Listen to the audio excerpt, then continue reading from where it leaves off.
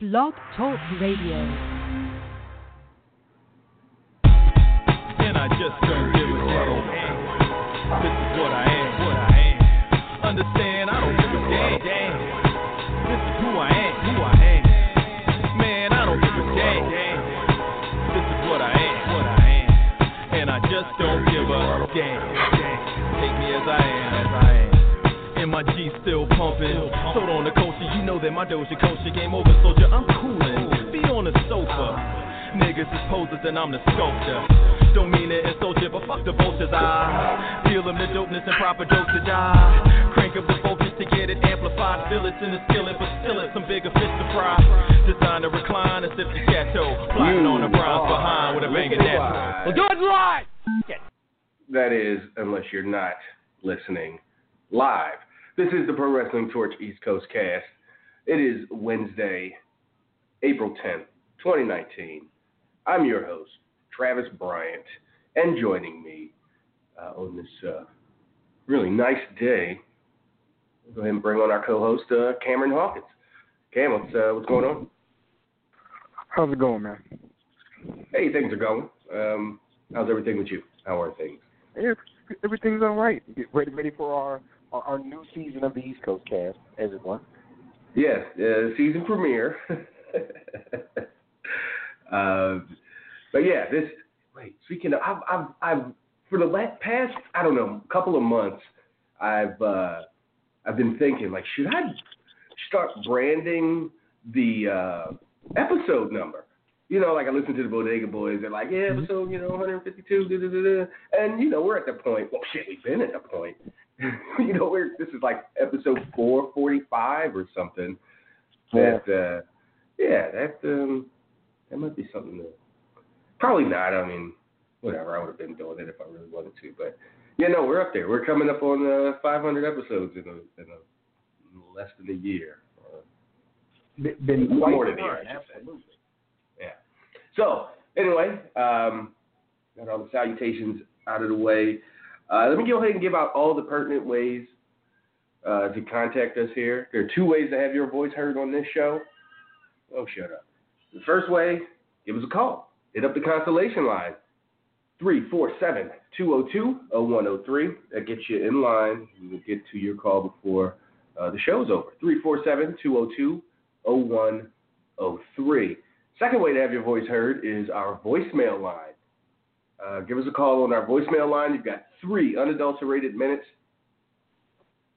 You got questions, comments, you got a rant in you. That is a place to do it. Hit the voicemail up at 415-787-5229. Once again, that's 415-787-5229 for the voicemail line.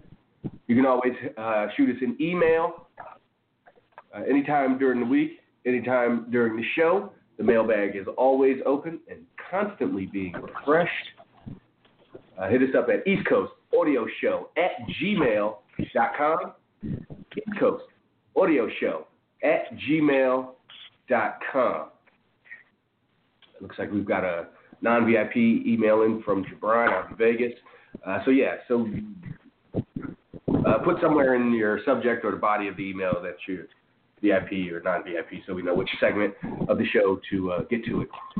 You can find us on Twitter. You can find the show at East Coast Cast, twitter.com/East Coast Cast.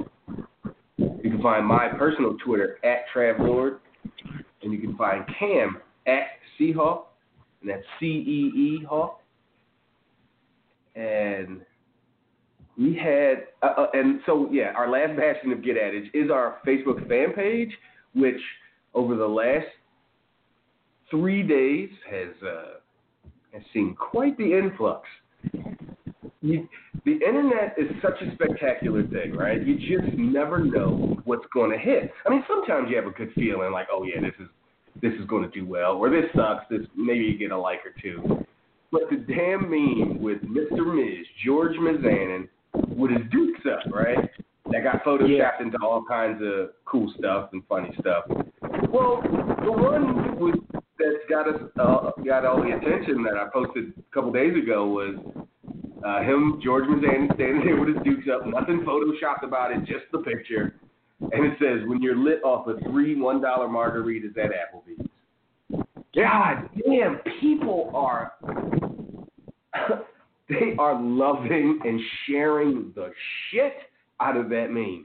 And it's brought all these people to our page. You know, people, you know how, because that's how the thing works. Uh-huh. And so let me go ahead and give a quick bunch of shout-outs here. Oh.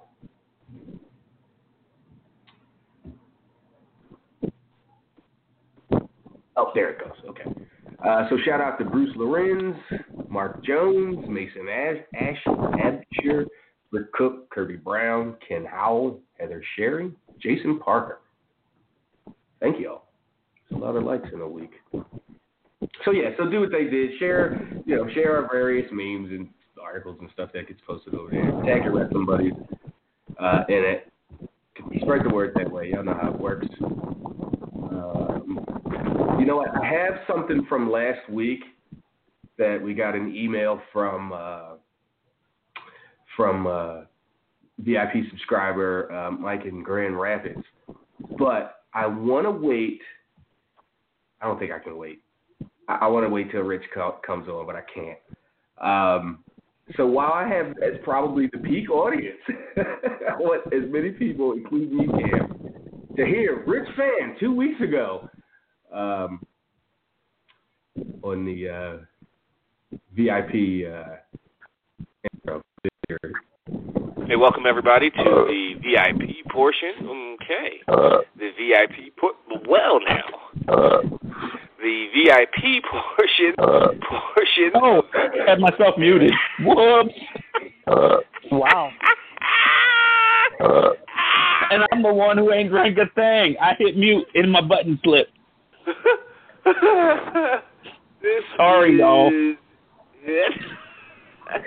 VIP portion of the East Coast Cast and Travis Bryant. That's Rich Fan. Gassy Rich Fan, apparently. So obviously that was a bit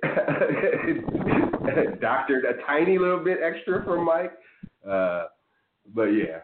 So no, I just wanted to, family man, Mr. Wholesome, Rich perpetrates a lot of fraud.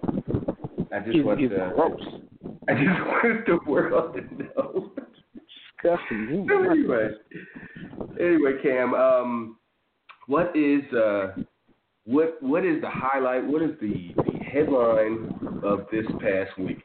I mean, besides I think you have to. I think you probably have to go with 4 things. I think. Johnny Gargano becomes the NXT champion. Seth Rollins becomes Universal champion. Kofi Kingston becomes WWE champion, and Becky Lynch becomes Raw and SmackDown Women's champion. Yeah. I think those are the big 4 titles on the in WWE, and they all changed hands. One of them had to change hands, but WrestleMania weekend, a lot of spectacle, a lot of really good wrestling. What had to change hands? Things come out of it. The NXT title. Oh, okay. But they had to have a new champion.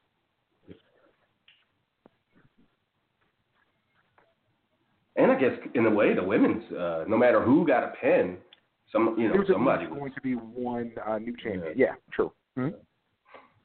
So, those are all of the I mean, if you could make your paper like a photo grid, a 4-corner grid, you would have definitely be able to fill all those things in with your various major champions. Huh. But beyond the matches and in-ring stuff throughout the weekend, was WrestleMania weekend. Now that it's over, SmackDown's over. Was it a win? Was it a plus? You rank it now that it's over. I think if you start outside of WWE, with the G1 show, with the Great show, that was a big deal. The Orange Cassidy show, and just the whoever you want to put there. Like, these shows were all successful. You go Wale Mania, like everybody seems to have a good time. I have not heard people say WrestleMania was a letdown. Everybody seems to have. It's funny. I haven't heard people say it's a letdown. And so typically, like, there are a lot of people who aren't saying anything, which means they don't have a lot to complain about. So, yeah, it's just these would be really positive vibes coming out of it. I think it's a win all around. I'm sure everybody made more money than they've ever made before, which is always a win. So, yeah, it was real positive all around. Even WWE. I mean, I'm sure the gate, because the way tickets work, prices are always, you're always going to make money even if you get 5% less people in the building because of how tickets work. Access is becoming a bigger thing for them. They're definitely having bigger takeovers. So yeah, just a win. The only problem was what we knew going in was the goddamn length. I mean, we all knew that. We all, the last 3 years, have experienced these 6 and 7 hour WrestleManias.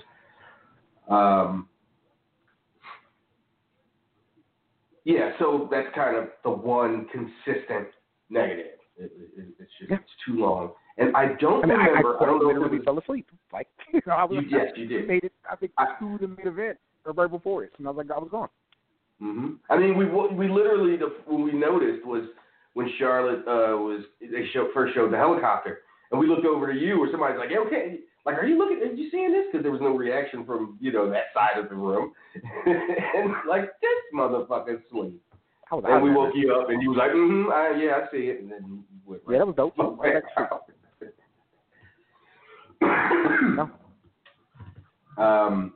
But yeah, that was the one thing. It was too long. But and I don't remember this in 2013. If it wasn't as big of an issue. I can imagine it being a bigger issue 6 years ago. But the transportation. Oh well, one thing is you didn't have people getting out of the building at 12:30 in 2013 because it was a regular, normal 4 hour or so, WrestleMania. I'd like to actually, if the show started at 7, it was probably well over by 11. You still got an hour and a half to get to to get out of town. I think the last train is at like 1 or something, or close to 1 a.m. And if you got people leaving your building at 12:35, 12:45, try to literally haul ass and run to the train station. That's just. But I don't understand why, with all the money WrestleMania brings to a town or an area, they didn't have any kind of special or longer hour trains and buses and stuff. I don't know how East Rutherford works. I know it's literally the swamps of New Jersey. That's like not an insult. It just is. I don't know what the infrastructure around there is. When we went, I think everybody in our squad drove and were within 12 to 20 minutes of their hotel from the stadium. Yeah. Mm-hmm. But just being in Newark in May in 2016 with Wade going to see Extreme Rules, like leaving there, just trying to decide, do we catch an Uber that's surging, that's going to cost us $200 to get back into town, or do we get this the cabbie, the African boy, to get us in town for $60? And obviously it's pretty easy, but I can imagine what it was probably like at 12:30, 1 o'clock, trying to get the fuck out of East goddamn Rutherford. But they got to be better about that. I mean, that's kind of unacceptable. You're doing your fans a disservice by making them have the entire disservice. They budget for Mania, and they budget for they budget for how much money they need to spend up until the main event of WrestleMania, and not $1 more. And so for them to have to go and spend an extra $200, it's really unfortunate. Any fall through the cracks stories that deserve? Excuse me. I mean, we did get an interesting few days of TV. We were teased with a title versus title match nobody thought was going to happen, and it started and didn't finish. Cool celebration. At least started one on SmackDown. No, I mean pretty by the books, and by the books is not a bad thing. Like I'm certainly not saying by the books is wrong. They seem to have done a pretty good job with it. Yeah, I think that's about it. Thoughts on Lars Sullivan finally making his main roster debut? I mean his physicality looks good. I think he has a great look. I always want people to be in the best position, possible to succeed. And specifically, people like that. Like I hope they're in a good mental space to deal with the pressures of this job, because I don't want to see him fall apart. And I definitely you're afraid for a guy like that to fall apart mid-segment or mid-match because of pressures. Like I hope that doesn't happen to him. So I think they've done a good job with him. I'm just kind of keeping an eye on it. I hope that it goes well for him.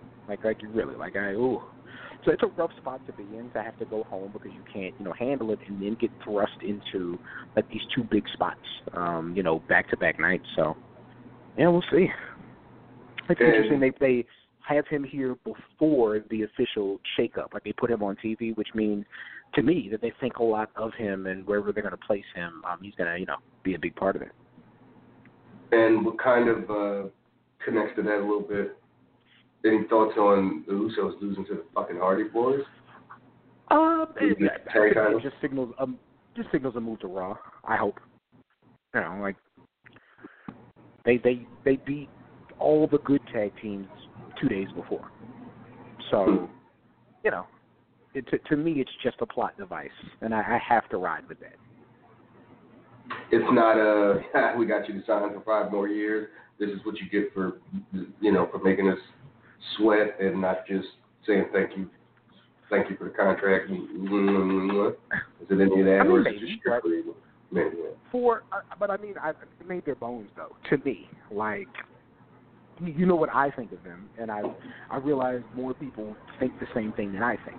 They're up there with the very best WWE teams of all time. So having them lose in short order to a legacy team, I don't think hurts them, because a legacy team that we all thought 6 months ago was gone, done. Yeah.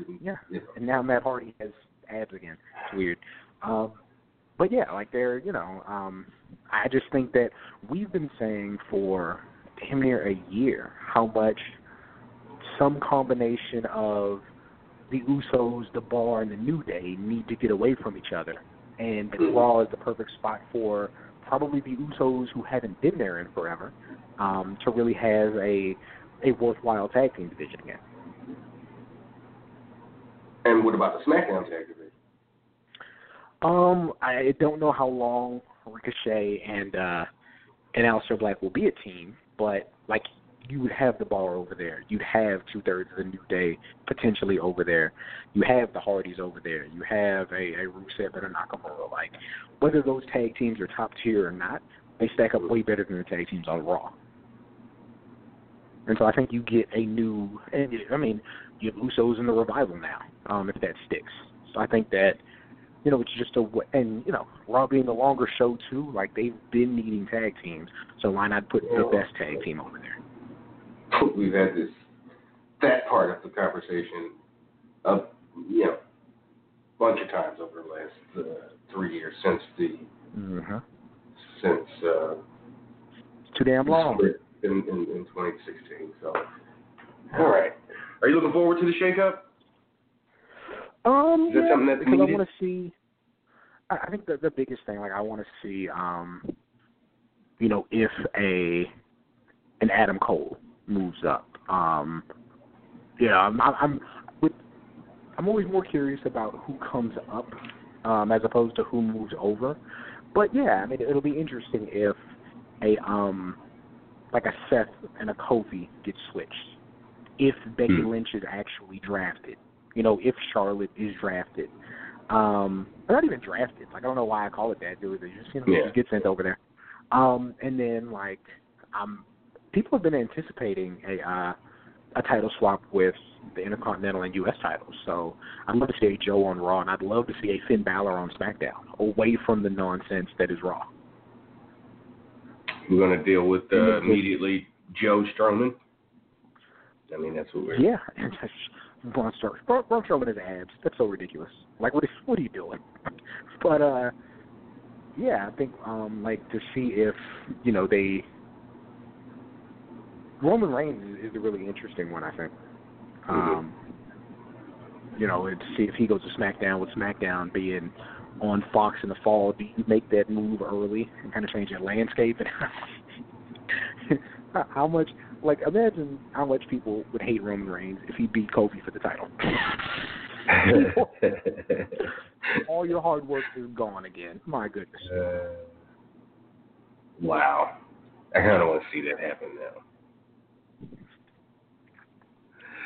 All right, let's open things up to some callers.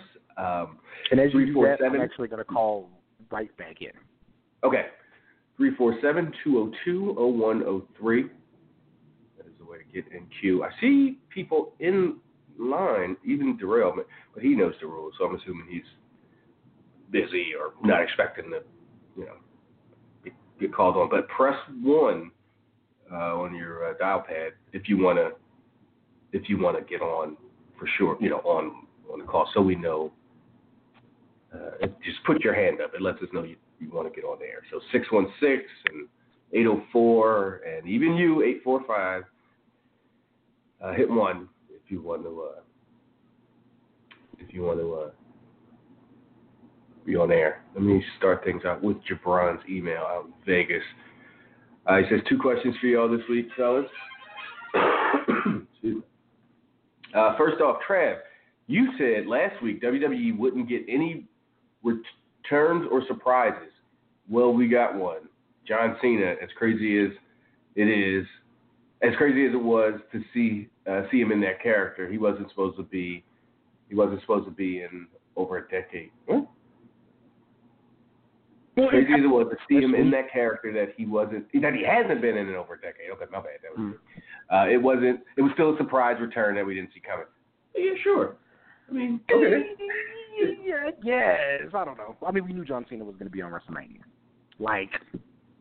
I get that, a palette swap, as it were, is kind of different. But, it was a moment. It was a thing. And in fairness, Jack, you saw me, I bugged out. I was all for it. I was hyped all the time. But that's kind of a surprise, I guess. Mm-hmm. Yeah, not your traditional. I mean, Mania isn't the place. I mean, Rumble is the place for returns.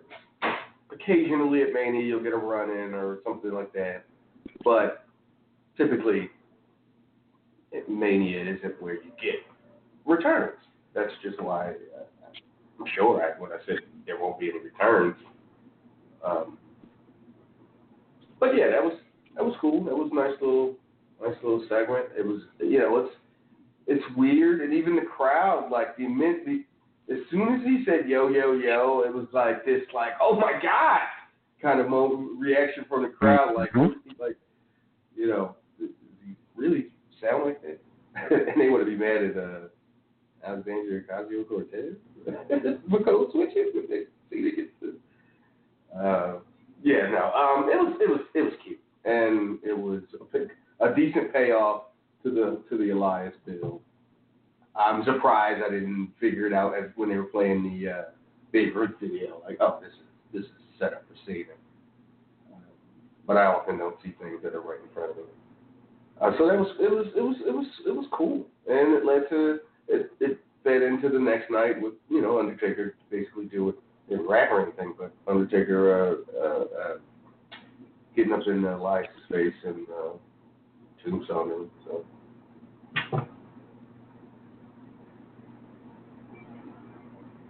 Yeah. It's on air now. Excuse me. And so from Jabron, he continues, I can't be the only one that's puzzled to why they would show Charlotte Flair flying in a helicopter before the match and her getting out and walking into the stadium and then have her come out second. To me, it seems like that was a fuck up, but I could be wrong. And I wanted your opinions why they showed that before the match. Well, I mean, it seemed logical. Would it have made sense for her to? I mean, she has to like get to the entrance area. So in the meantime, let's introduce Ronda Rousey or whoever came out first. I don't have much. They didn't have. They were introducing champs first all night. So there goes, you know, like, well, maybe. I just had no issue with it. I don't know. I didn't even think about it. Yeah, I think somebody actually texted me while I was asleep saying, hey, that Charlotte entrance was dumb. It's just a thing.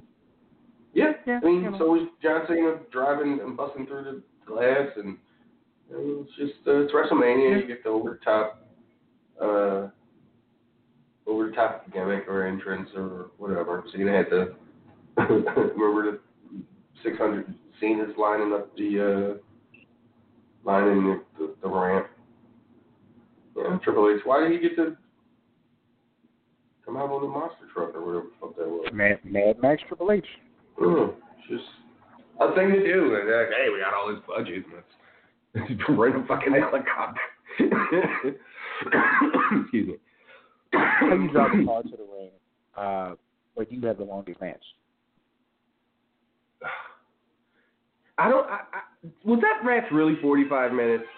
Because in the moment, I know I was probably outside, like having a smoke or in the kitchen, like eating or whatever. So I didn't see every moment. Like I had to see the replay, run in and see the replay of the thing getting pulled out of his nose. Like I didn't see every bit of the match, but it didn't feel like 45 minutes. And I think that's something to do with watching wrestling with a group. Were you at that point? Probably. Okay. I think it's where to kind of started to fade.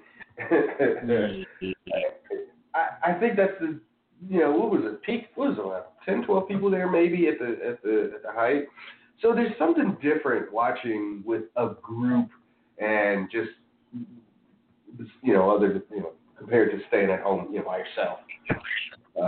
You feel every minute of that damn 6 hours. If you're just sitting in your couch by yourself, no reaction, no alcohol in you, you know, none of that. But if that match was 45 minutes, it didn't feel like it to me. But holy crap, that's just, sheesh. Remember when that Bad Blood match between him and Kevin Nash was almost an hour in Hell in a Cell? As if Kevin Nash needs to be going a fucking hour. What bullshit is this? Anyway, he said, Jabbar continues, with the shakeup coming next week, do you believe there will be some big moves with some of the bigger names on the roster, or will it just be a bunch of mid-carders that will be on the move? Thanks, fellas. I'm sure they'll do it. You know, somebody will move. It depends. Like, what do you consider Joe? Right? Like, I consider that a big move. When Joe is a top-tier superstar. I mean, I think, you know, Miz probably stays. I mean, I really think Roman is the wild card. Like, do they move Roman earlier? Do they quote unquote waste a pick on Brock and send Brock to SmackDown? Oh my God, man! Do you like just kind of like fantasy GMing? Do you quote unquote waste a pick on Brock? It doesn't have to be like the first 3 or 5, but do you try to snatch him up somewhere? I think this has the potential to be one of the most interesting shakeups because they didn't do a ton with NXT call-ups, and I think we all assumed they wouldn't because they had some call-ups in November, and then they had Ricochet and Alistair before the Big Six. Like they called, but they still in this shakeup they could say. I mean, I don't think it'll happen, but Velveteen could get drafted or whatever. Could you imagine they just call that little up, and then it's like, wait a minute, what? Oh my God, it's just Well, that would be better than he'd be a lot more ready than like Apollo Crews was, because that was a guy that got called up. Yeah. The kind of when he was looking to like, oh, well, he's about to like be in the mix, have a couple title match, maybe get a run with the belt, and then he was called up and never got any traction. I guess with the Titus Worldwide, tiny bit. And it looks like we thought Shayna Baszler was like a shoe-in to get the call up. Yeah. And like, you know, not only did she retain, she retained strong. Yeah. So if you're looking for like, oh well, they might be looking to do something in the next few weeks on TV, and then she can get called up. Well, I don't know. I think you have her beat the top, contender or top 3 contenders. It's interesting though, and I don't have any results, but I don't know what the schedule is, but Buddy Murphy and Velveteen for the North American Championship is happening, like now. What do you mean, like at this moment? Where? Like at this moment. Like a house show or like a NXT show? No, like at the NXT taping. So by taping, I don't know if that means that we're going to see it in an hour. No. We're going to see it next week or the week after, but because I don't know what their schedule. Like they probably did. They get the night after matches at Barclays, right? They usually give us those, the stuff they taped over. Like 2 weeks of Barclays matches, yeah. So, I mean, I don't know. Who knows? Maybe Velveteen gets called up as North American champion. But, that could happen. But, yeah, I think the people we thought were going to come up from NXT that was left that weren't already there, like, it was really Shayna and, it's too soon for War Raiders because, you have to have like a Street Profits or a Mustache Mountain or a Forgotten Sons, eventually gets that spot. Especially since you just had a tournament. So it's tough. Like, for real big names, I'm like Roman Reigns. I don't know how injured Drew McIntyre is. And then, we should talk about, maybe they split up the New Day. They did the celebration for Kofi. Wouldn't it be interesting if Big E gets drafted to Raw and just Big E? Yeah. Or, if they get drafted as a team. You don't know. Xavier and Big E, you're saying? Yeah, just Xavier and Big E. Mm-hmm. Yeah, that would obviously Big E getting drafted by or getting picked by himself would be a bigger story. Well, one, because he'll be a singles on Raw. And then 2, where does that leave Xavier, who, and a lot of, certainly not in the beginning, but he turned out to be, absolutely. I don't want to say he called him the glue, but he's a strong adhesive holding the thing together, possibly, Yeah. And that's obviously different because he's not like the most dominating guy on the team. So we mean that in different ways. Mm-hmm. Like, what happens to Xavier Woods on his own, as far as how the company sees him and treats him? That would be very interesting. So, all right, that's his time of year is just rife for speculation. It's just kind of what it's built for. All right, let's. Let me bring Rich on, and so he can hear his embarrassment. Hey, Rich. What embarrassment? Oh, you're gonna. Hey, welcome everybody to the VIP portion. Okay, the VIP the VIP portion of the. I had myself muted. Whoops. And I'm the one who ain't drank a thing. I hit mute and my button slipped. Your button slipped, Rich. Wow. Yeah, I wouldn't say anything. Hold on one second. I got. Wow. Yes, sir. I'm a little disappointed. All right, I'll be right out. What are you disappointed over? Wait, listen. First, I had to get my student's pizza. Second of all, I completely acknowledge that, I hit the wrong button and thought I was on mute. Third, when I am in Austin for our 10th anniversary in July, I'm on Punch in the Throat. Yeah, that was Mike from Grand Rapids that sent that in. And edited it so flawlessly. Well, Mike from Grand Rapids was just doing your bidding. Hold on one second. Damn. Well, you said Punch you, not me. Oh, that's fine. Yeah, me. Got no animal with you. No, difficult. Keep going. Yeah, see, shameful, Travis. You basically enlisted Mike from Grand Rapids on this. I secretly recorded you on our long-running show. Hey, some people don't know. People don't know, but that's what you do. So now we'll get into it a little bit in VIP, or maybe not, because I've read a bunch of shit today, and I kind of want to, because we ain't talked comic books in like a month, and Self-Made and Prodigy and the damn second issue of the Wonder Twins were fantastic, so I kind of want to talk about that. But tell folks a little bit about your experience. You were in New York for a couple days. You got to go to a bunch of shit. You documented it all. You check Rich's social media for all his pics and stuff. But yeah, give kind of a quick rundown of how the weekend was. Yeah, weekend was great. I'm going to give a limited rundown because I am on the flagship Tomorrow of Wade Keller's Pro Wrestling Podcast talking about that, as well as my predictions for what's going on with the Superstar Shakeup and more.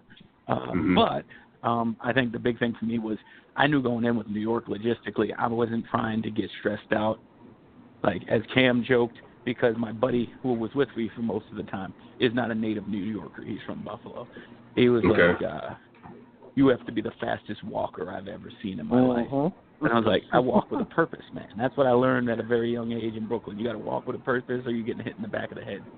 And so I walk like... You sure that wasn't something you learned as a spy for the Russian Confederation? See? Wow. Hey, I'm asking pertinent questions, Rich. That's all about it. You're asking the tough questions, Travis Omar. Wait a second. New name on But yeah, go ahead. When did you get there, and how long did you stay? How many shows did you go to? And I got there on Thursday. I went to a show a day and then stayed till Monday. Went a show a day and then wound up going home, like I said, Monday.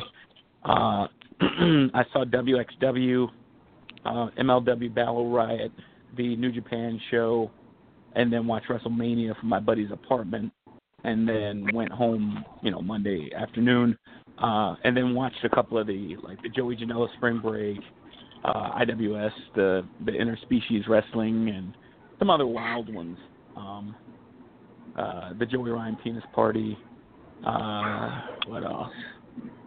That fucking gift, man. I wanted to throw the whole wrestling. Which one? The human centipede one? I'm talking about them going butt to butt.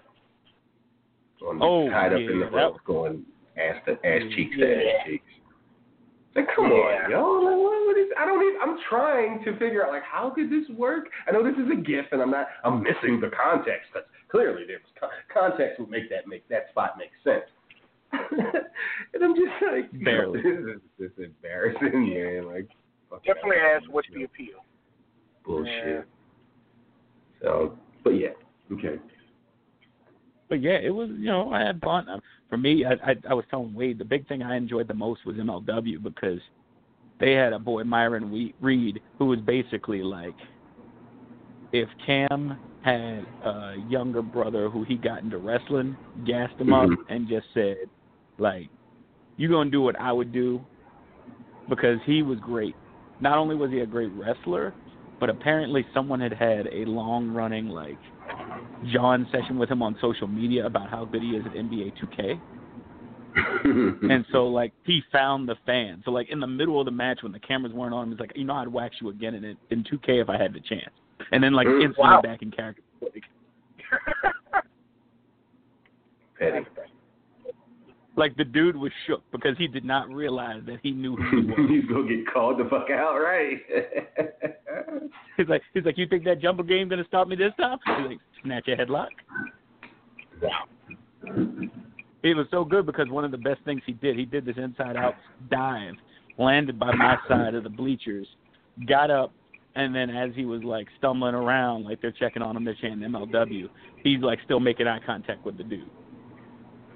Was that a TV taping, the one you went to? Yeah, it was not only a TV taping, but it was like they kind of did what NXT does, where like they have Fusion, which is like their quick TV episodes, and then Battle Riot was the thing that was going to be live on beIN Sport. So they did like 3 weeks of TV and the big show. So Cornette was there on commentary?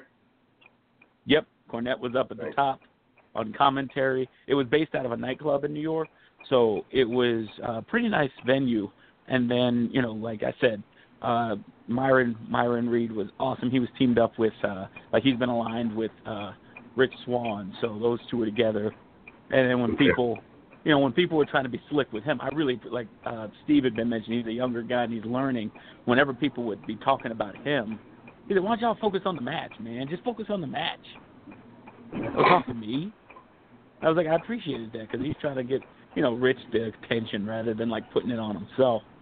And speaking of attention being put on themselves, that manager, Selena De La Renta, I'm surprised Vince hasn't signed, or Triple H hasn't signed her yet. Because she's a fitness model. She is a great. Say what, Cam? Would y'all say?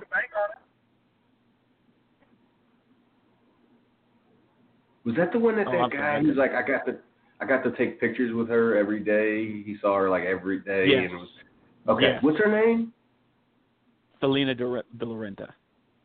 Selena De La Renta. Okay. Who does she wrestle for? Or at least primarily? Right now it's primarily MLW. She's a manager. She has wrestled in the past, but she is a phenomenal manager. Right now she's representing. Manager. Okay. Yeah, so she's representing like her own group. So she's basically like Zelina Vega if she had a group of guys she represented. So like she looked LA Park, sizable, like an athlete. And she didn't look like. She is. She's a fitness model and an actress and all that other stuff. So she's fit. She isn't just like a skinny girl they found. And then she's like a very fashion forward type of person. She had 5 outfit changes during the show. Jeez. And like each time, I'm like, wait, how did you? Because you were just out here. And then LA Park was wild to see live. Like my dude's old, my dude's just hanging on for life, but he's over. Were you at the show that one of the Rock and Roll gave a guy a Canadian Destroyer? Yes, that was the Yeah. That's Joey Janela. That was, he had a Canadian Destroyer, and then it was the exact same finish that happened with Becky, happened with Rock and Roll versus LAX, where Robert Gibson's shoulders were up, but they counted 2-3 and counted that as the win. Mm-hmm. And he was heated. So when I saw it on Sunday, I was like, hold up. What, you think they stole that finish from Joey Janela's show? No, but I'm like, wait, no, it wasn't like the stole thing. It was like, for me, it was hold up. Like, did I imagine that? Or did I, like, is all the wrestling just bleeding into each other? And I'm like, just, like, I'm losing it? I was like, nope, it happened again. And that was clearly a botch. Usually the refs, very consistently, if they have to slide into position, they don't count on the way down, which to me it's like count on the way down, right? But he decided to count 1 on the way down instead of getting himself set, then counting 1, 2, 3. So I think that's that's why. And apparently that wasn't even supposed to be the finish either. Like she was supposed to tap Charlotte out. So I'm confused why they went to that spot and to finish over what was the supposed planned finish. I like, even with the botch, even with the shoulders, I like that finish way better than tapping Charlotte. Charlotte, absolutely. I like, if it wasn't supposed to be on purpose, I still like this better. Yep. Like a lot better. Yeah. Yep. I will forgive it because things happen. Obviously, I know what was supposed to happen. It ain't no controversy for me. They did a good job of not drawing a bunch of attention to it. If it's a big deal to anybody, it's a big deal for a week. Nobody will be talking about it next week or obviously the week after. So I'm all good. Perfect. No problem, Luke. Did everybody get pizza or at least some? Yeah. Okay. Good man. Thank you, sir. Thank you for. Yeah, you know what I liked about it? I liked the fact that Becky a couple of days ago, it went from them not acknowledging it to Becky on, I think it was Twitter it wasn't Twitter. It was on an interview she did, like Get Up or whatever, whichever one she did on ESPN, where she said, people were complaining about that, and she's like, I just like the fact I beat her with a wrestling move when she kept talking about how fake my business is, and I beat her with one of those holds. I was like, okay. She's like, I welcome for her to come back and find me. That's what I like. Like, there are parallels to the finish of that match and Velveteen Matt Riddle. Like, at the end of the day, it's not about, and even though, like, wrestlers are tough, wrestlers are strong, wrestlers can strike, at the end of the day, it's about pinning your shoulders to the mat for 3, regardless of what else happens during that match. And, like that's a wrestler winning a wrestling match with a wrestling move. Had way more context in the Velveteen Riddle match, but here, like, it works for me. And I think that Ronda doesn't lose credibility for getting outmaneuvered. Like, that happens. No. Especially I like the one Riddle in particular because of the fact that Riddle almost never messes up the twister, and he was so angry at Velveteen that he had to try to readjust it. And the second he did, that was the second he lost. Can I mention something that's not a popular opinion? I thought, was it 2 matches? Okay, so the Velveteen and Riddle match, I thought the first half of that match, Velveteen was exposed, right? Like he does not work well with guys who are going to grab a hold or who can grab a hold and keep you close. Kind of describe it that way. Like when things are up and you're in the second half of the match and things are, the pace is picking up, he's good in second and third and fourth gear. He's still not very good in that. To me, I mean, or at least in this match. I was talking to Dre the other day, and he's like, really? What? I'm gonna have to go back and watch this. And I was like, yeah. The first half of that match, it kept popping in my head. Like, does he know what he's doing? Is he in the right position? I just got this feeling that that Velveteen got very much outworked in the first half of that match. The match was fantastic, especially the second half. But yeah. Well, see, I would interpret it as you're not wrong there, but the reason I think that is because that goes back to the whole story of the finish. When Riddle was just being himself, he can out-wrestle Velveteen Dream. He's a former UFC fighter, 4-match undefeated. He has those bona fides. But the second he let the Dream experience get in his head was when the whole thing just went sideways for him. I mean, and the more the match went on, the angrier he got. Yeah, that was the story of the match. I mean, that was very well done because it worked. Again, first half, I'm like, man, this is obviously going to go one way because it just seemed. But once it picked up and more of the flamboyance and more of the mind games and stuff, yeah, you're right. And also the Gargano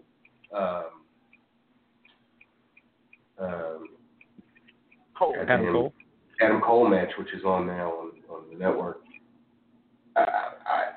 People are giving it, instantly like, oh, match of the year so far.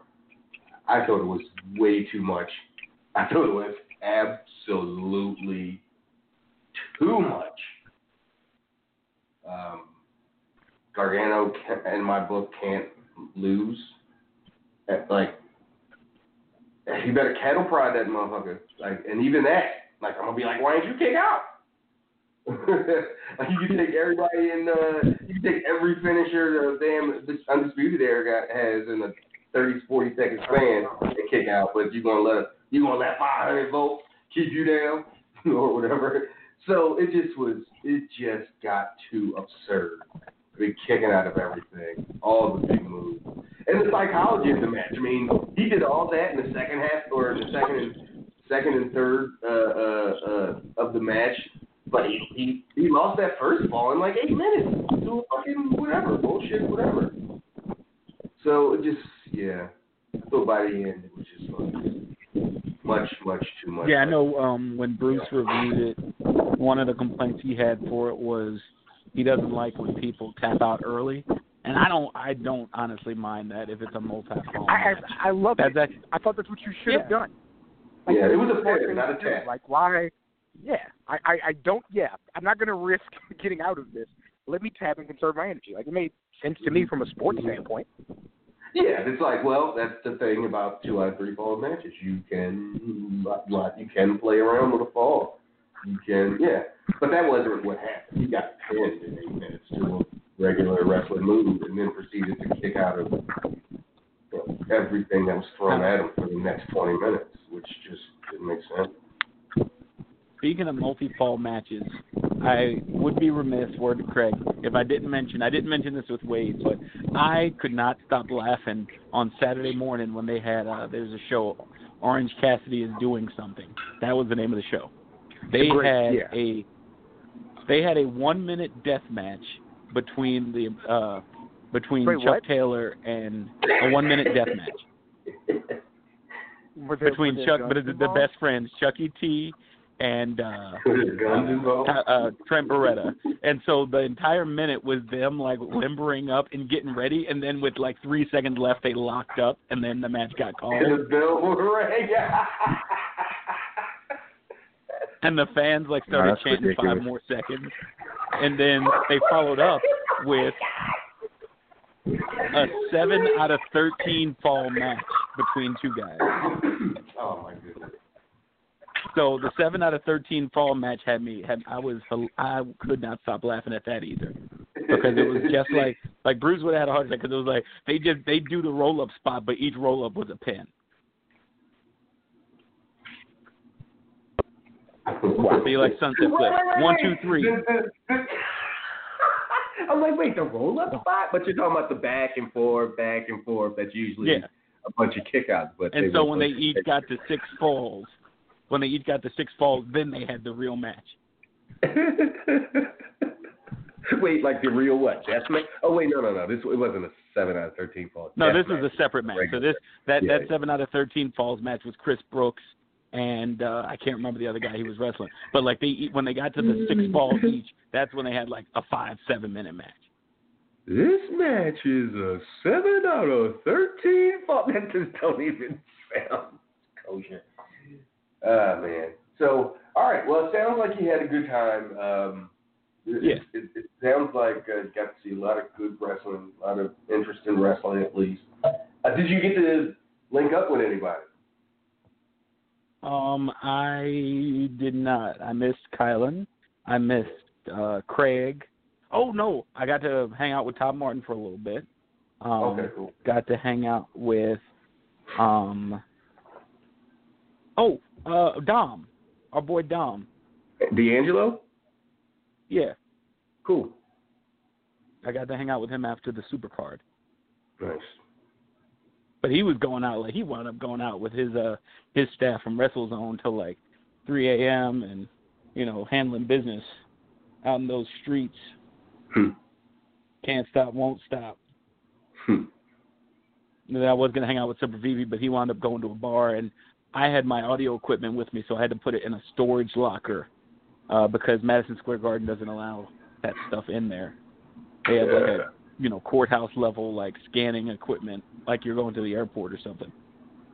What kind of storage locker? What do you mean?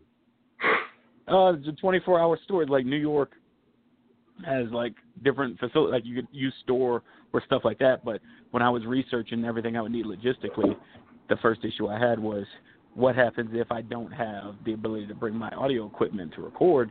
So one of the things they said was like 2 blocks down is a place that does 24-hour stores. Like if you're going out to dinner, you're going to a show, you're going to the airport, you could store it with them, and they're open 24 hours. So that's what I did. Well, that's convenient. That's New York for you. Yeah. Yeah. And then access was good. It was at Pier 13 in Brooklyn. So being at a pier, it was a lot more expansive than it was at like the convention center last year in New Orleans. And they just had this entire area to themselves. And they used it well. They had one whole section for like the museum part and the pictures, and then another whole section for the NXT tapings, NXT UK, whatever else they're taping, and more interviews. So like I mentioned this way, I literally ran into Medusa while I was going, when I got off the set of Piper's Pit, and she had some jokes, and I did not have jokes because I wanted no smoke.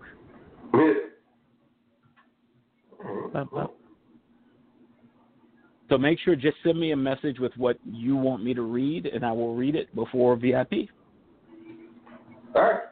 And, all right. Yeah. You guys be good. Cool. All right. In the meantime, Cam dropped off. Did not say goodbye. He did not say anything.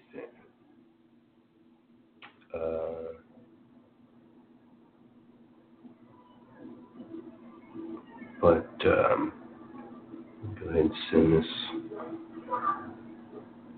Where's Rich? There he is. So what did I read? Let's see. Self-made. Prodigy. Under Twins. Issue 2.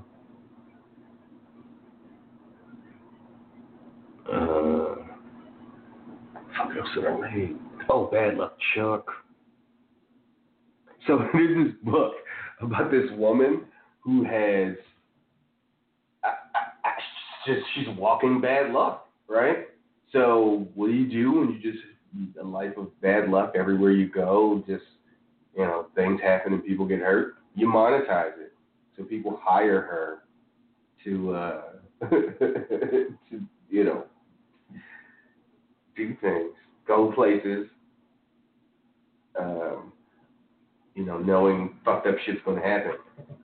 She went in the laundromat, all of a sudden, you know, the wires start sparking, and then there's a fire, and the guy cashes out for his insurance. You know, and he didn't have to, like, set up a fake fire, or a fire that would potentially get exposed as fake. It was a real, quote-unquote, accident. Maybe Prodigy, Wonder Twins, Bad Luck Chuck. Was that Saturday or something else? But, yeah. All right, let's keep it moving. Let's talk to Mike up in Brooklyn, see how his WrestleMania weekend went. Trash. There you are. Mike, what's happening? What up? What's going on? You can hear me? Yeah, you sound good. So, yeah, my voice was pretty much shot. Well. Yeah, you were at TakeOver, right? Yeah, I went to TakeOver, and I didn't actually get there till the fucking till the ladies match got on. What? All back and forth with my lady. Oh. Yeah, issues, my brother. Issues. Yeah. Did you take your boys with you, or was it just you and Dolo? Yeah, I took the two oldest, because my youngest boy, you know, he went down to Universal Studios for his birthday. Okay. His mom and grandpa had taken him, so I took my 13. So you were dealing with her 2,000 miles away in Florida? Huh? And it made you late? Oh, nah, me and my son's mom, we ain't together no more. My living. Oh, okay. I'll get her. Not me, my baby. Yeah, so it was just a whole headache. But I mean, once they got there, they had a ball. They had a ball. Only thing, that damn light, that ultraviolet light, was too damn bright. The ultraviolet. What? The thing that they bait? Wait. Ultraviolet. Yeah, they had some lighting problems. It's like all week they had lighting problems. Like how they say it was, like, you know, lighting problems that light. I don't know what the fuck. Maybe they camera guys, the lighting guys, drunk or having, you know, much fun. So the one I heard, it was at NXT, was just a bright light in a second, you know, in a bunch of people's faces, or not, and then it happened again at WrestleMania during the Orton and AJ match. People were chanting, "Turn off the lights" or something. And Orton even came out, when he was telling me Monday, Orton even came out on social media like, "The fuck, yo." Right. I mean, that was the only thing in that, because I had to walk through that section to get to our feet. Like, I didn't, and I was mad, like, rushing and arguing with my girl that I didn't get a chance to link up with Rich on Facebook or try to, link with, Smiling or even Will, from DC to try to, meet the fellas and introduce them to my boys and things like that. But overall, like, they love NXT. They enjoy it so much. Mm-hmm. They enjoyed it so much. I mean, we have been a lot of events and we have been to, other W's, but they love it. This is their first, NXT. And, I'm glad they enjoy it. I mean, some of the stuff in that main event, it was a little over what I will say. Like, it got to be one of the top matches so far of the year, WWE-wise. Yeah, I mean, it definitely was a hell of a match. I just thought it just got way too outrageous towards the end. That third fall was just, as cool as it was to watch, I just couldn't help myself. Like, and on a sidebar note, Shayna fucking Baszler is you got to see her in person. You got to see her in person. That girl is very imposing in person. Like, I mean, she looks imposing on TV. You see them damn shoulders. She is like, they ain't like she's 5'2" or some tiny little thing. Shayna got to be at least about, I'd say between 5'11" and about 6 feet. Shayna Baszler ain't no damn 5'11", Mike. Shayna Baszler popping out at 5'8" tops. Come on. Nah, about 5'11", because Belair is about 5'8", 5'7". So that means that Jessamine Duke is like 6'5". No, she got to be like Jessamine, because she got to be like maybe like 6'1", 6'6". She's tall. She's a lanky girl. But Shayna, I don't know. Maybe it's my eyes perception, but Shayna was looking between 5'10" and almost 6. Like, she's a big girl, and she cut up like ripped to like a motherfucker in person. It's like, yo, she got that real larger than life like presence. You know what I'm saying? And it's like, I don't understand why the fuck would they have Lacey Evans when you got Charlotte, new Charlotte, as Becky called her. Huh? Yeah, that's what she is. Oh my God, Becky. Yeah, she's fucking savage, man. She's like, new Charlotte. Oh, I guess this company's got a type. Yeah, because I didn't catch her on SmackDown last night. I just, read the report on the talk show, things like that. I didn't catch it last night. I had to work late. Yeah.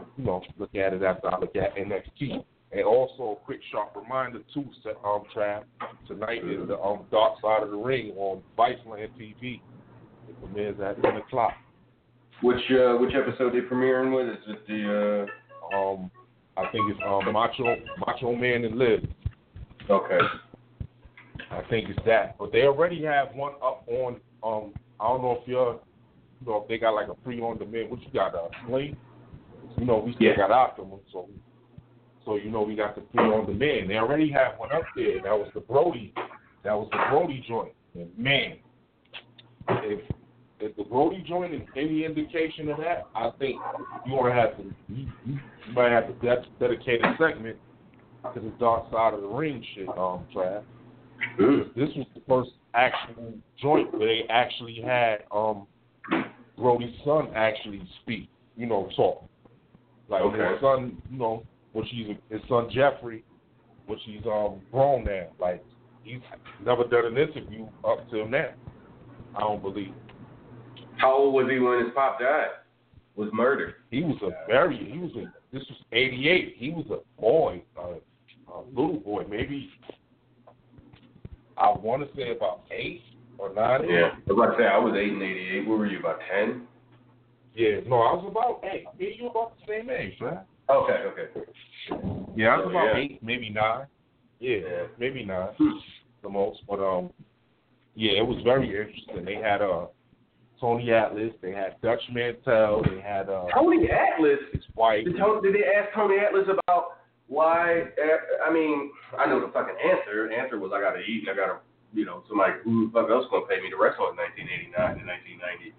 But pretty much a lot of wrestlers was like, I ain't wrestling in no fucking Puerto Rico anymore. Fuck them, bunch of murderers and blah blah. Rightfully so. Yeah. Tony Atlas was like, I'll take that shit. And even from the Brody documentary, which I have, the DVD of, it's like on this one, they kind of spoke a little bit more vivid, you know what I'm saying? Like to the point of where, like they divulge on his early career for about 5-10 minutes, then they take you right to, to 1988, and what was actually happening. Yeah. And it seems as though like Bruiser was actually about to get a piece of the office in Puerto Rico. Like he was telling Tony Atlas, yo, I bought in, I finally got in, and what's the name didn't like it? Jose Gonzalez. He was informing because it was like if he gets in, my power is going to, basically, concede if he gets in and he gets a piece of the office. So, like, just to bring you up to speed, because much more topics, he was like, Tony Atlas had said when they got to the arena that they were all sitting in like a huddle.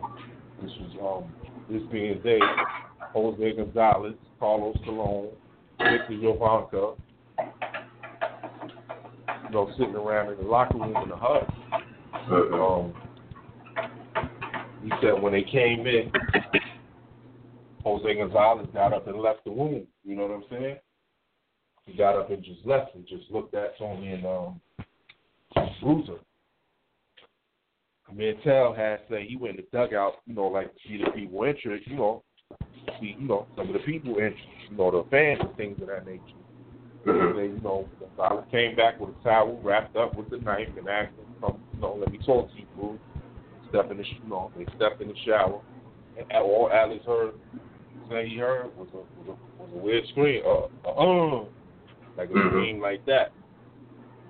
And he said, by the time he had hit him again with that knife, that's when he busted in the shower. He heard the second scream, he had busted in the shower, and he said he had to grab Bruce and pick him up. He said he had Bruce's intestines and shit in his hand. Just about blood. He stabbed him, man. That's when, because his intestines was coming out. They stabbed him so bad. They go to that on Bruiser documentary. Like he said, he ripped him so bad, hit him so bad with that knife. And he said, that's when Carlos Colon jumped up and pinned him to the wall and was like, Jose, that's enough. No more, Jose. And he said, Bruce, like one of the last things Bruiser said was, yo, help me, brother. Like, help me. Like, don't let them hurt me no more, brother. That was one of the last things he told Tony Atlas. Like, brother, don't let them hurt me no more. So that shit, like, the way it seemed like that shit was something destructive. Like, basically, what they saying. Nobody did a day in prison for that shit. They even went on TV and babyfaced the murderer. So everybody was, so when it finally, like it was time to go to court and shit, you literally had all these people who, and then the wrestling show on the island would do like a 50 or 80 share. Yeah. Like so, everybody literally everybody's watching this, and you're able to fucking babyface him and like use that as this sort of storyline on TV. It was weird as fuck, man. Like how did they get away with it? And the most scumbaggy shit. Yeah. And the most scumbaggy shit of all that they tried to redo it in the storyline with him and Onita, Atsushi Onita, where he stabbed Atsushi Onita at a press conference. Like that was the most scumbaggy shit, you never do. And they got away with that shit. They literally got away with murder. You know what I'm saying? You had Abdullah. I don't want to, tell too much about it because I want to sink in. I mean, a lot of the stories out there. It's just a matter of, I think most people, me, myself included, there's some details like I don't know. And it's just probably just put in a story so you see the whole thing, from start to finish. I don't know how, if you're Tony Atlas, could go back to that locker room and change into your tights and boots and go out there and take instruction from this fucking murderer, fucking murderer, fucking accessory, Carlos Colon, probably the guy who put it in fucking motion, hired out the fucking guy. Right. And then go, okay, what do you want? And he's just telling you, this is what I want you to say on your promo, and this is the finish. Bring it home after 18 minutes and whatnot. Man, I can just sit there and just do business with a guy that just had your friend murdered. And they saying basically the other partner, Victor Joe Parker, was the one that got rid of the murder weapon.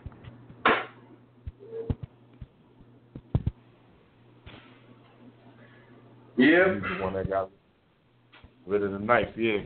And how Boozer died, they were saying it was a possibility he could have been saved, but trying to get through a crowd and people, and they had he said the EMTs they sent were elderly, so Atlas had to actually put them up on the heavy lifting and shit like that. And he was like, "Yo, don't drop me, brother." Just told him just tell him make sure they take care of my family. That's just it. Take care of my family, my wife, my boy. It was just fucking sad. And I mean, you got Mick Foley. He's the narrator. Oh, wow. Yeah, Foley's the narrator. And I think, like I said, to all the listeners. I mean, his career was just getting started. 88, was he even done training with DiNucci and those guys? Foley? Foley, yeah. I just mean, it wasn't like his career was just, I just want, this is number one, he's a good storyteller. But he's a guy that wasn't connected to it, but certainly has enough resources and respect in the game to find out and kind of.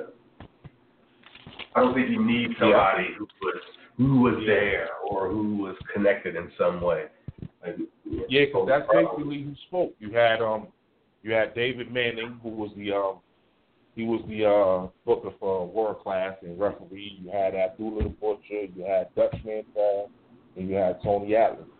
He got about it, plus his wife and his son. So they were connected to him. And Foley did say Boozer was one of the guys that he really wanted, to have a match with that hadn't had the chance. Because at the time, remember, this is '88, so he had just became Cactus. He was probably going by Cactus Jack Manson at the time. I believe he was in World Class.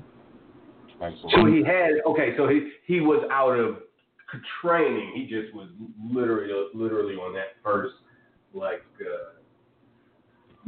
his first real tour, first real exposure that year. Right.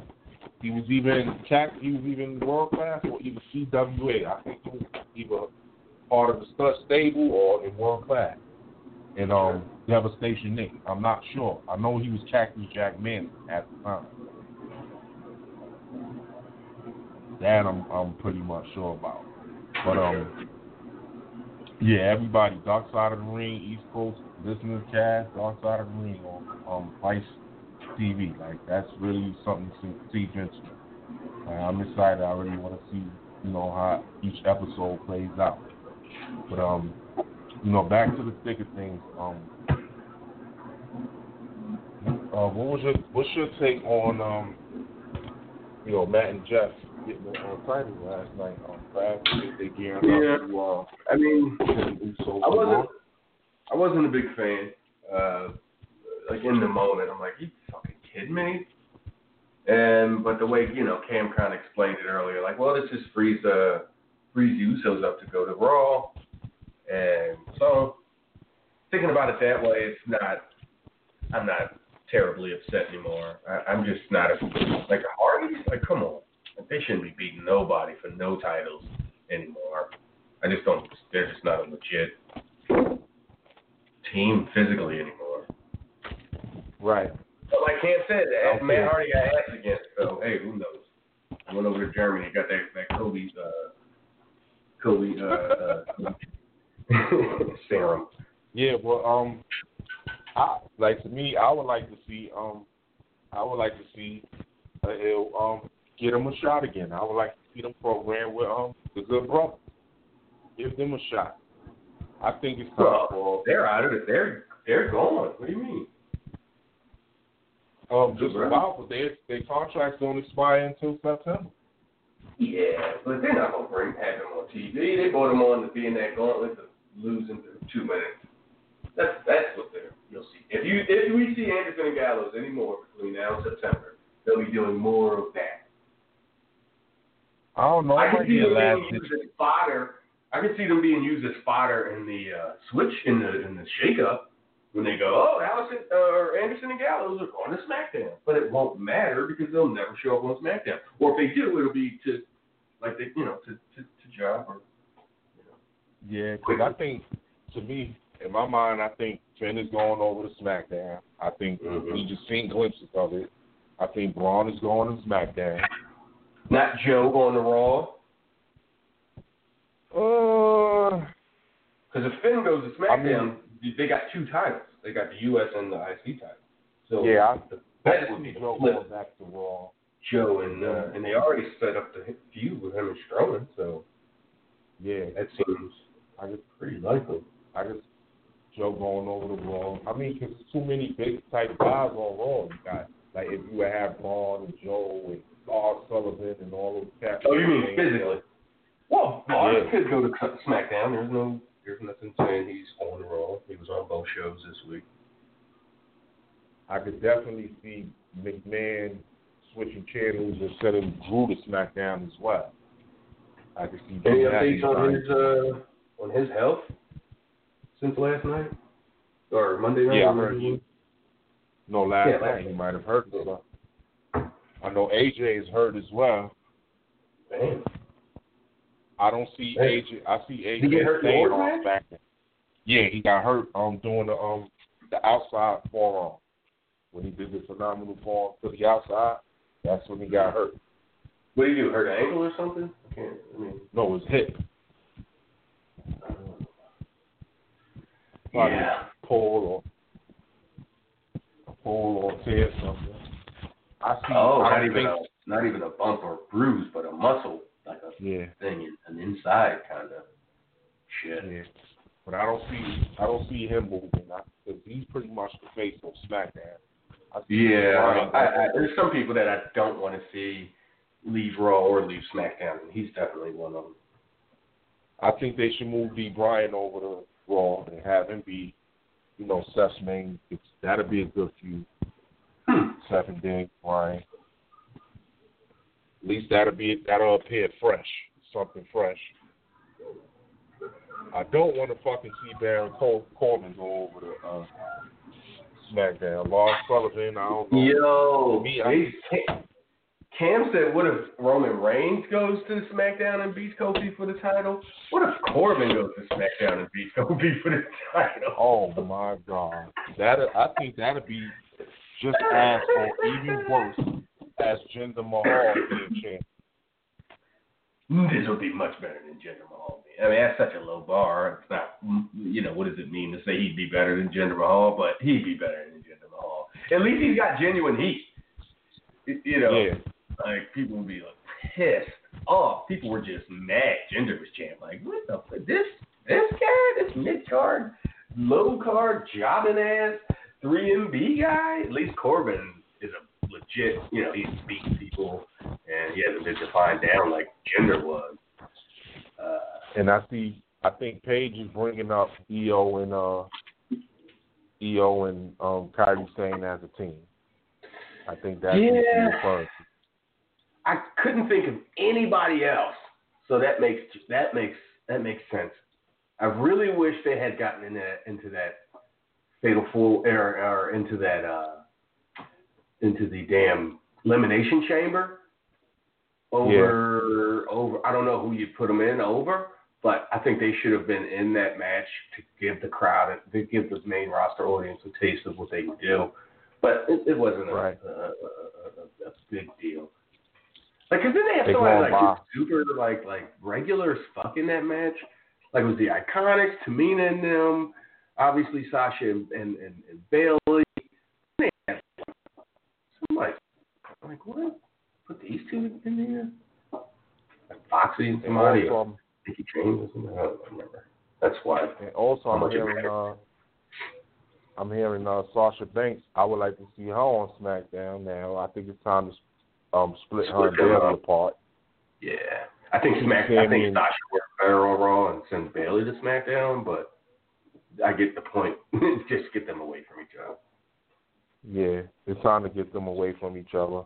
And also on the flip side of Sasha, I'm hearing that there was some sort of backstage altercation between her and Alexa Bliss. Sasha and Alexa?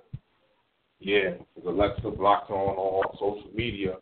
I know there was some sort of backstage altercation with Sasha Banks at Mania. And she blocked Sasha Banks on all social media. Wow. So I think, they had some type of, situation amongst each other back there. But overall, as far as Mania, the show was too damn long, but I also enjoyed the show. And to me, Lars is going to be good. He's a big star. He's not as big as the other guys, but he's only about 6'3". So even Drew McIntyre was on. I think to keep Paul Heyman fresh, I think he needs to become a Heyman guy. Like, he should be the next advocate for Paul Heyman. Or Paul should be his advocate. Yeah. Like, he should be the next guy flying to Paul Heyman. Yeah. I think he definitely needs. He doesn't like Lesnar, or not even like Lesnar. I actually think with time and with development, he could be an even better promo. Because as decent of a promo Lesnar has been over his career, that's never been his top strength. I could see Lars Sullivan's promo ability being up there with his look and intimidation factor and that kind of thing. Because dude, he don't have a problem talking because he can talk. Oh, he's good. And it kind of takes away from his gimmick. If you book him wrong, you could have him talk because he's really learning. So he speaks very, very well. It's very articulate. Very clean and articulate.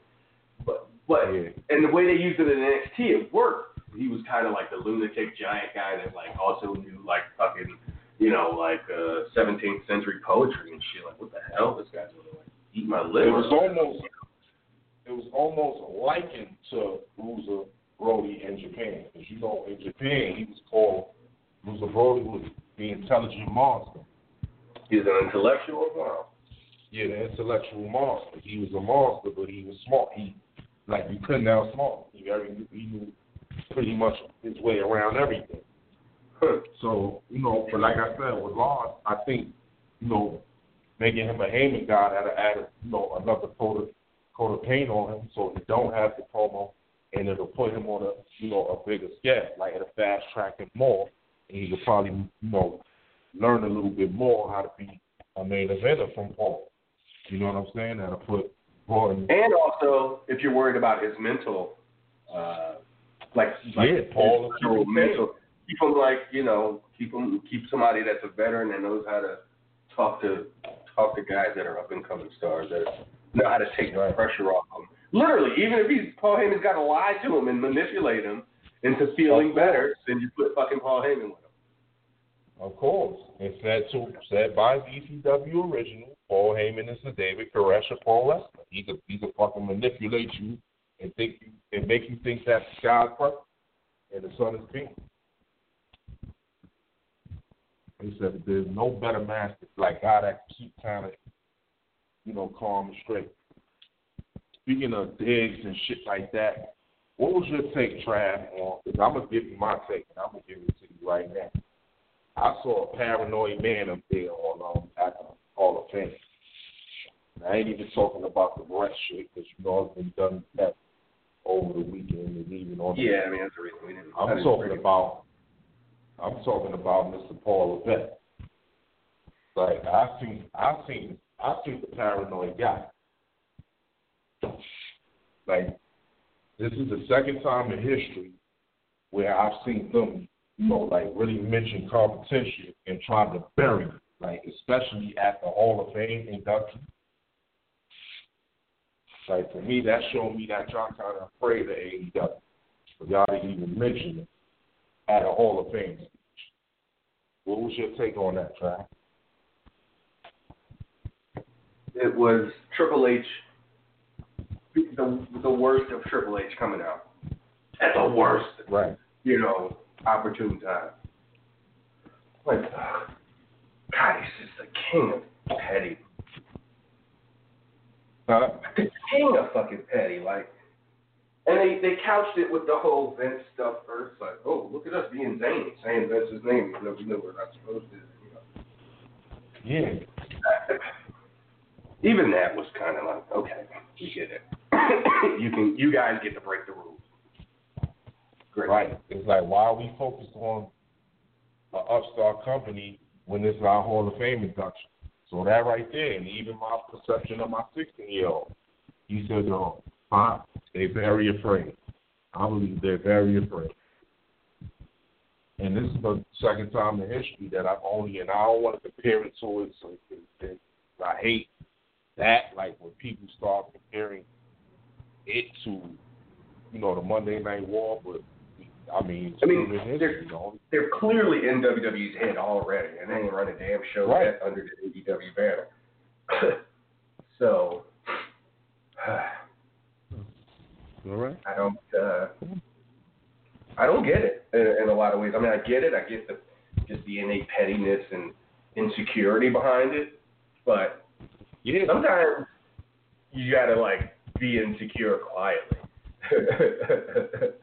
Right. It's like he showed his hand, and then when they was doing the too sweet,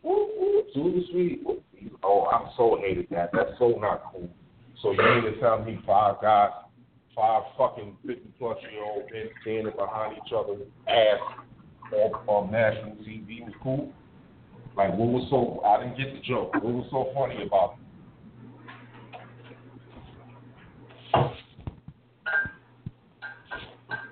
They just showed me paranoia. That shit reminded me of the wrestling war room when they started doing the billionaire test. Billionaire test. Yeah, the wrestling war room. That's what that reminded me of. I said, these dudes are paranoid. They are scared. That just shows me. But in '95, they had a reason to be paranoid and scared. Right. Now, it's like, not that you don't. I mean, you certainly, but you've got if you want to think about the lock that WWE has on the wrestling industry in 2019 compared to 1995, it's not even. Smoky Mountain. I mean, it was on its last leg, but it was still around. I mean, it's just so. It's 3-4 generations past that. Like so much has happened. Right. AEW, as much as it excites a certain part of the fan base, it's not WCW in '95 or '93 when they signed Hogan, or when it became clear that they were going to make a real run at WWF. So. Right, absolutely not. It's like, and y'all already showing signs of weakness. That y'all are fucking timid, y'all are paranoid. And I think, the biggest catalyst for all that is them signing JR. Because JR know every secret, tricks of the trade, behind,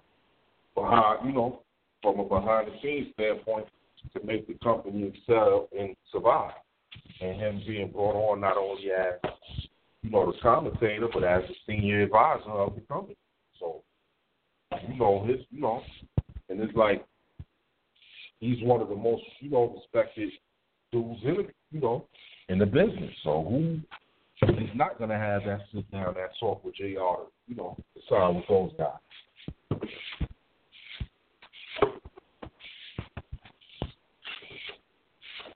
But I just found it like that just showed me that homeboy is just paranoid. It's like, oh, because you didn't sign with us, so it's like now we gotta bury you guys. And that's just gonna spark people interest more. Remember, it backfired on them in '95 when they thought, you know, people wouldn't pay attention to, you know, WCW after the billionaire test skits and all that. What that shit did, that shit lit a fire under the head. It's like, now we gonna take all this talent and we gonna, you know. But like I said, I don't see AEW going around. I just see them offering something different, you know, and innovative. You know what I mean? Yeah. And also, I mean, yeah, also on the NXT front, I don't do you see Gargano like having a long run with it, or you see him dropping it kind of rather, you know, quick and cold, you know, him coming getting called up? If I had to guess right now, which is what you're asking, I would go he'll have a longer run than shorter. And I'm putting short on whatever the next takeover is. He can drop it. That's short the next two. And a long run will be if he's defending it at next year's takeover Tampa, you know, WrestleMania weekend. I will have considered that a long run. If he loses it at the Rumble weekend or series, that'll just be a regular, normal kind of run. Obviously, if he loses it soon, that'll be very short. Good. Yeah, but do you think that's too long for him to have been down in NXT? Because remember, Gargano's about what, man? 33, 34 years old? Oh, I'm not worried about that. Yeah. I'm not sure Gargano's the guy that's maybe going to make a big impact on the main roster anyway. So. Yeah, so I don't know. Because I don't know. I just see, you know, once you know how this man mind works. That man to get to the fucking, you know, TV Monday and say he's calling up the whole Undisputed Era. You know what I'm saying? He's calling them up. He's calling Velvet. He'll fuck around and plow through NXT. I mean, although, you know, NXT is strong as far as, like, having, you know, other guys, but I don't know. Like, this draft is kind of intriguing. It's not one of those, you know, fly-by-night drafts. It's the most intriguing one they've had in a while. Right. Like, it's probably the most intriguing one since 2016, since they split, since they did the initial, like, hey, we're going to split the rosters in, you know, more definitive way. Right. It's not like just we swap Raw's mid-card with SmackDown's mid-card like they've been doing for the past 2 years, because that's all they've been doing. Swapping mid-card that. And I don't think that's enough. If you don't want, you know, once it gets May-ish and, you know, Mania's die down and all that, that's when the ratings start doing even more. Shit, the ratings haven't been anything like it's been powerhouse headed into WrestleMania. So absolutely not. They don't have a lot of room to fall. Actually, although the rating was good last night, SmackDown was down 25% from last year. SmackDown after Mania show. So all across the board ratings are down. And then it's like, you know, with AEW creeping and looming in May, you got an alternative. And then with JR making, you know, he didn't announce the network yet, but he did announce that they will be launching, you know, 2 hours every prime time every week, starting in October. Who mentioned it? Who announced that? JR. Okay. Did he say what TV? Did he? Nope. They didn't name the network yet. They waiting to, I guess, make that announcement. But he said he did hint that the networks that they're going to be on it is a network that everybody will have. So it is. It's not a. So we're not talking about. So from some 50 million household bullshit channel, we're talking 130 million household channel. No. All right, so it won't be. It's not WGN. You can get them out of here. Well, it's a big network, okay. They got about. Yeah, but everybody don't have them though, Mike. Huh? I'm just saying, but everybody don't have WGN. Yeah, you're right. But you said you just said it's a network that everybody. That's what I'm saying. If you're saying it's a network everybody has, then you can immediately get rid of WGN, probably Paramount, which used to be Spike TV. Even though they don't count Spike out by you. Spike, I thought Spike was in almost every month. Well, it's called Paramount now. Yeah, Paramount. I thought they. I'm not using my personal. I'm just saying. I don't think everybody has. It's not one of those networks that's just everybody. It's not TBS. It's not A&E. It's not. Actually, Paramount is almost like a basic cable channel. Like it comes with every pack. With every pack, okay. So yeah, he did say that it is a channel that everybody will have, so everybody will be able to see. So I think that right there, like, throws their ass up. Like, they on a big network. They ain't on the Fisher Channel or they ain't on the fucking Bible Channel. You know, so. Bible Channel do need a promotion, though. I need them to step their game up and get a wrestling promotion. Need to see what that look like. So, I see that. And also, for my money, I would like to see Charlotte go back to Raw, or either Becky go to Raw and Charlotte stay on SmackDown. Those two definitely need to be apart. Yeah. I can't do another. And don't get me wrong, they're okay together, but I can't do another Charlotte and Becky. No, not at least for maybe about a year down the line or a year and a half down the line. Yeah. Yeah, I'm with you. I don't need that. Huh? Don't need that. I said I'm with you. I don't need that anymore in my life. We don't need them. We don't need to see Sammy and KO on the same show. Did you see them mixing it up on 205? Did that make TV or? Because my man Will was in the building and Zayn and Kevin Owens were in the ring, like having a promo time, like interacting with each other, cutting back and forth. And then Kevin Owens at the end ended up giving Sammy a stunner, and the crowd popped. But it was a fan. It was him and the audience. So I couldn't tell if it was like. And I didn't watch 205, so I don't know if it made TV. I think it was probably just something because that doesn't even fit. Why would Kevin Owens and Sami Zayn be in 205? So that's KO's gimmick now. He's just running around giving people stunners. I mean, that seems to be his primary finisher now. Right. And what was up with the Muppet Babies chicken puppet in the box? Yeah, I didn't get that, man. So it had the Hawaiian shirt. Is it Bray? Is that a Bray thing? That's what everybody tends to want to go with. Like it was something pertaining to Bray, but I didn't get the whole. They missed me with that one. Yeah, I was like, is this a gobbledygooker, like, son? Is this the mutated egg of the fucking gobbledygooker? Like, I was so confused. Why was it in a box, like a package, like somebody, none of it made sense. And hopefully, if they,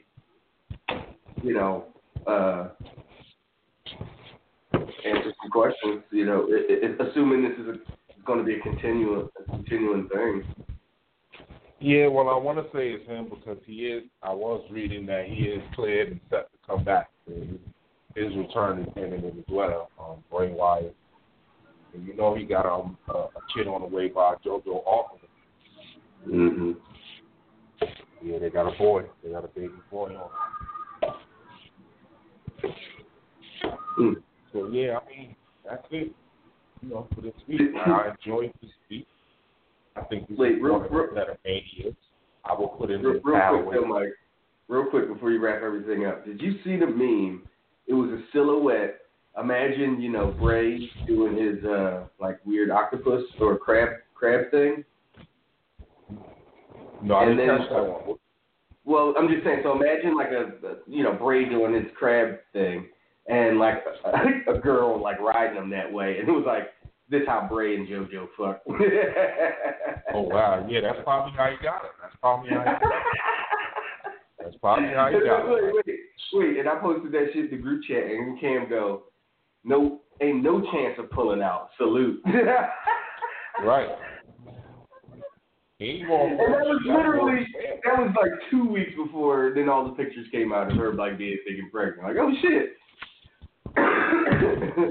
Shit, they was at the baby shower. The pictures I seen. It was like baby shower pictures.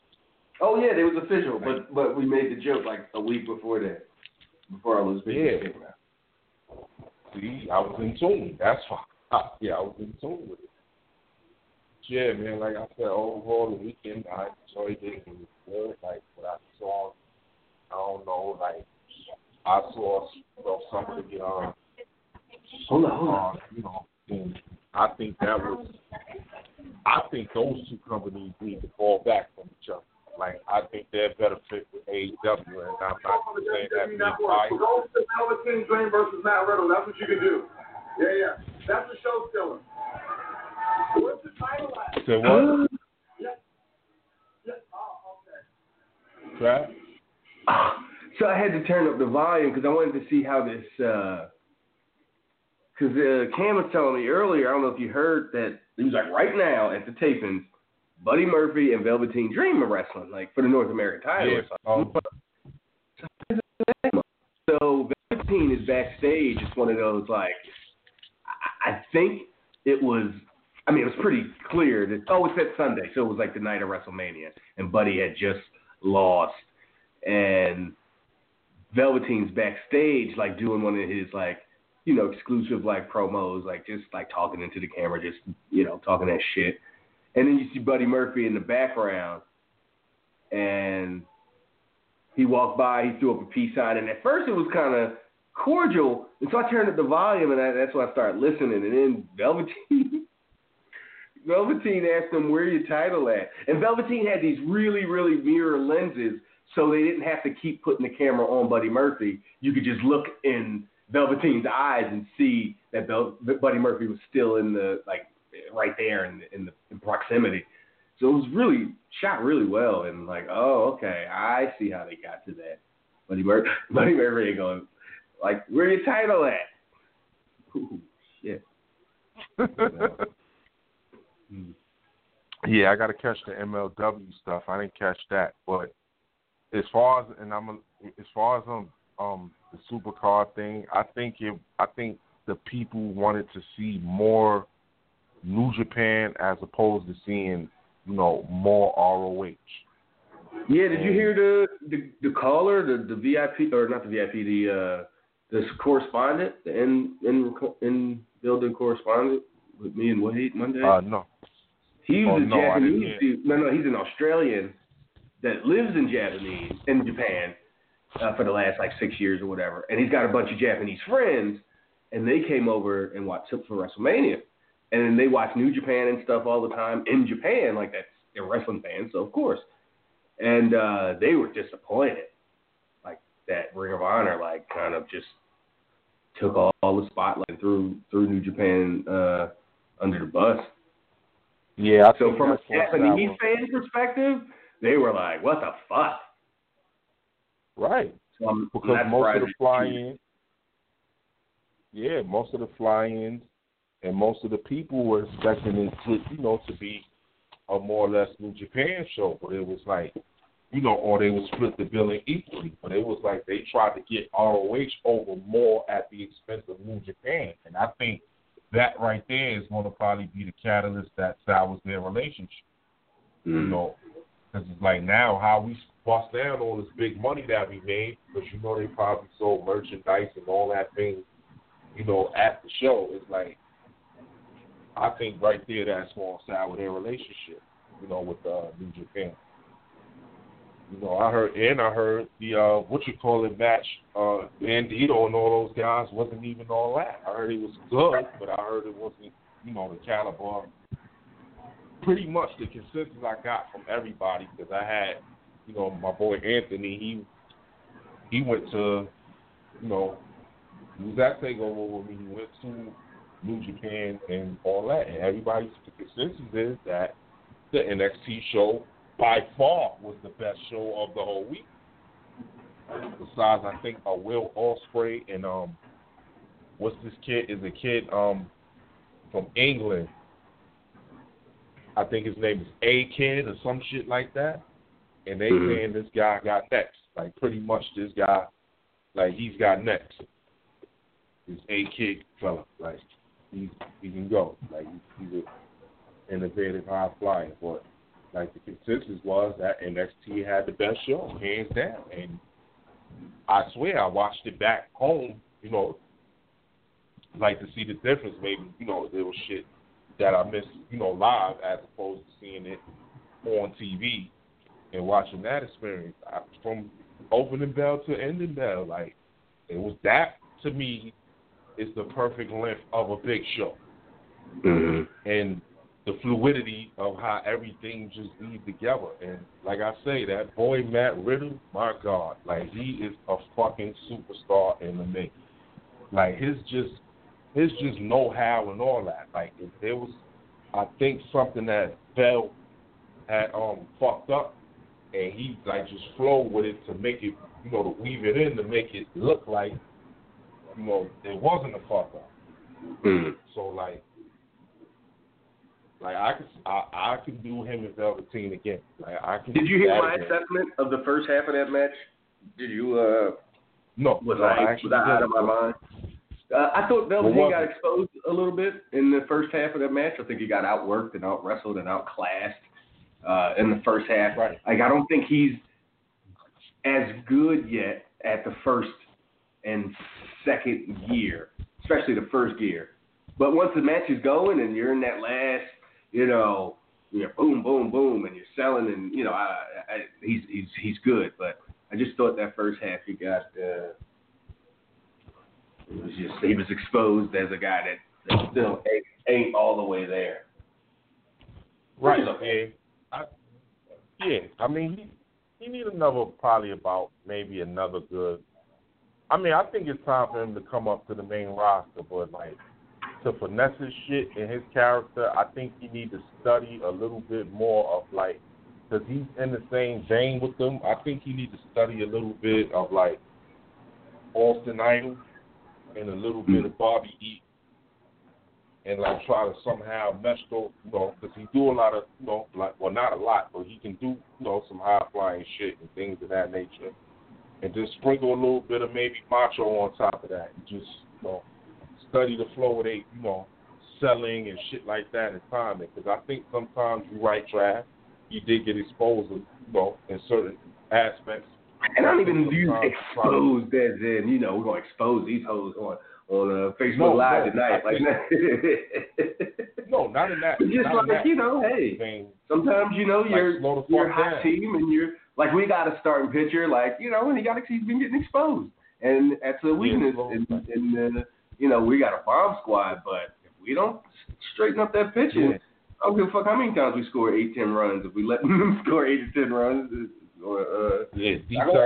it's like detail your shit a little bit more, bro. Like, slow down a little bit, because he like try to get everything in, like Val, like, and then that's when you end up missing spots. Like, this is not the first takeover. Like, I've seen that where you could tell like something was supposed to like go a certain way, and then he might rush through it and, you know, skip, you know, through a sequence.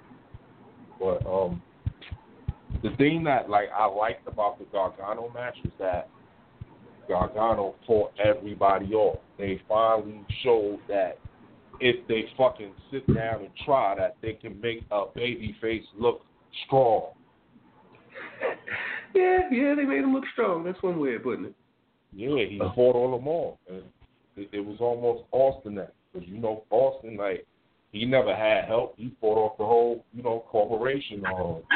Nation of Domination or whoever it was. He beat their ass on his own. Taz, all those guys. And that made Johnny Gargano look a little cool. Now, the thing that got me out the whole match was the ending of it.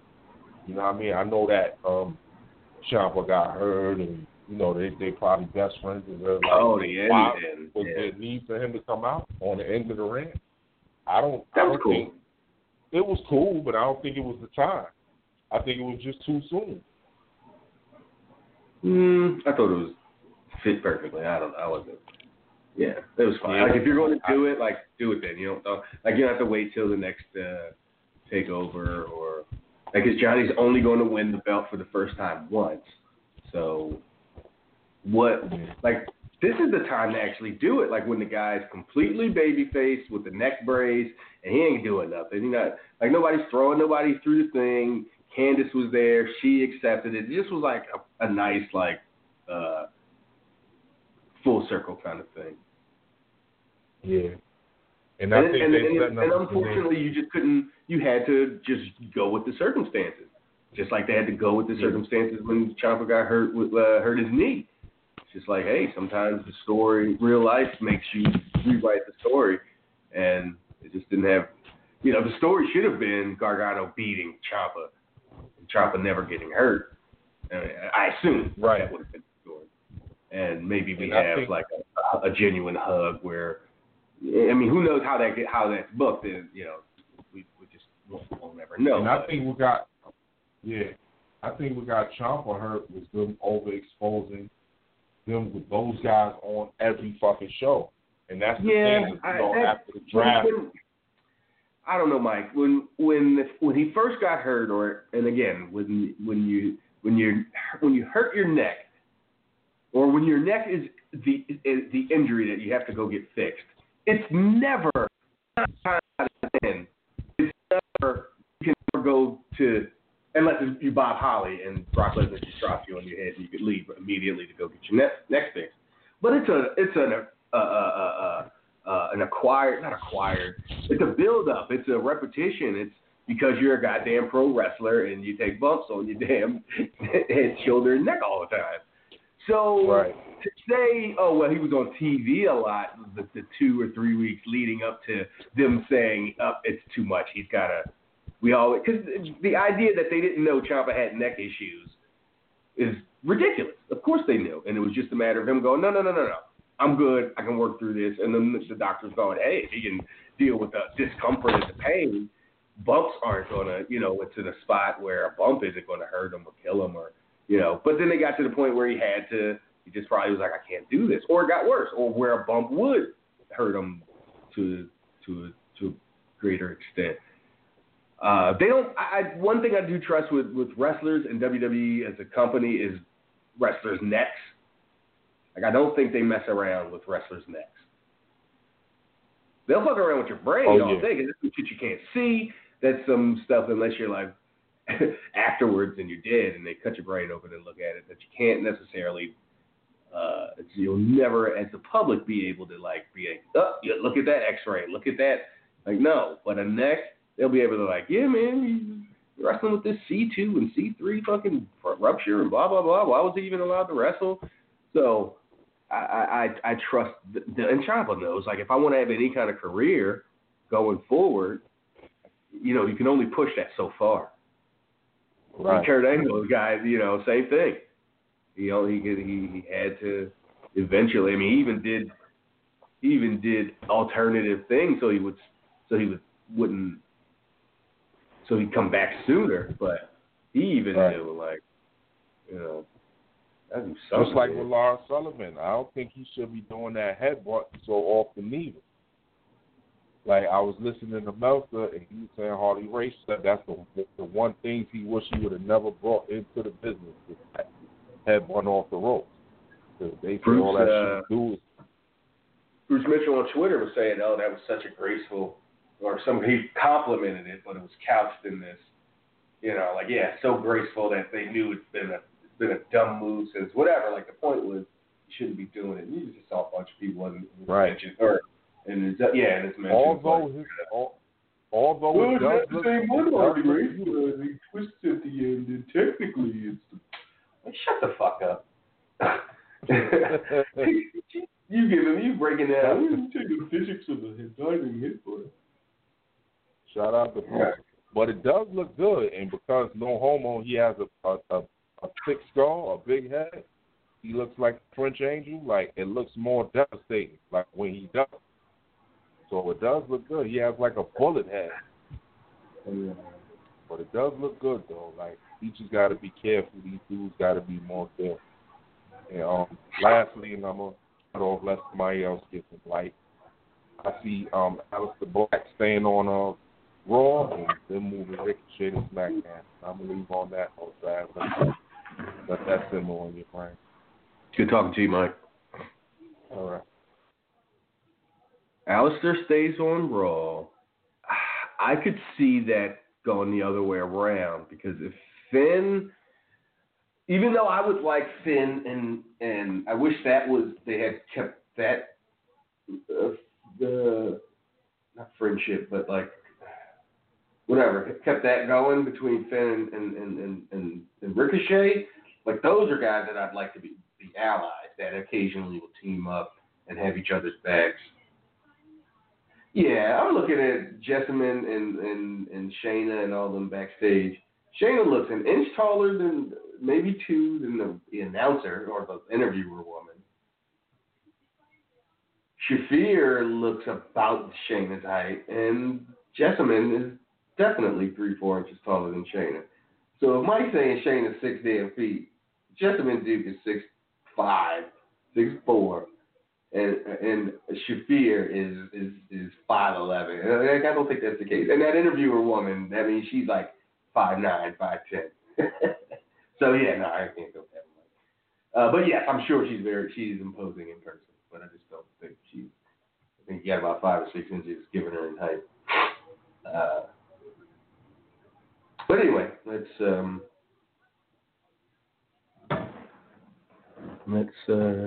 check these emails. Yeah, we haven't gotten any more emails. East Coast Audio Show @gmail.com if you want to get an email in. Let's, I guess, wrap this thing up with Terrell, head down south. And, you know, Terrell, what's going on? What up? What's going on, Trav? Not too much. Left you alone today, huh? Yeah, they did. Oh, okay. Cam, the shit starter. Excuse my French. Yeah, how dare you? But how's everything going? You made it through this WrestleMania weekend. I hope you got some Red Dead up in you this weekend and not all wrestling. I haven't played Red Dead in probably about a week. So today I did. Oh, come on.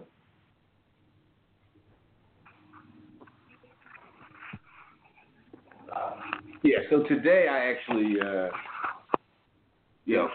fired up the Red Dead and played, because I haven't played the new plunder gimmick that they got, where you it's basically, it's the same. It's just like Spoils of War. It's just like the other one. You get to blow up shit. It's that same gimmick that I like. Where you got to run to somebody's base, take something and take it back to your base, or drop explosives off at their base and blow a piece of their base up. But it's all basically team on team. Oh, but this new one, this plunder one, it's a 3-way. So there are 3 teams. The map is a little bigger. Because it's three camps that are out there running around. So yeah, so I played a little. So that's the new mode. That's the new mode that they was hyping up online, saying that was the best mode they done seen online for in a long time.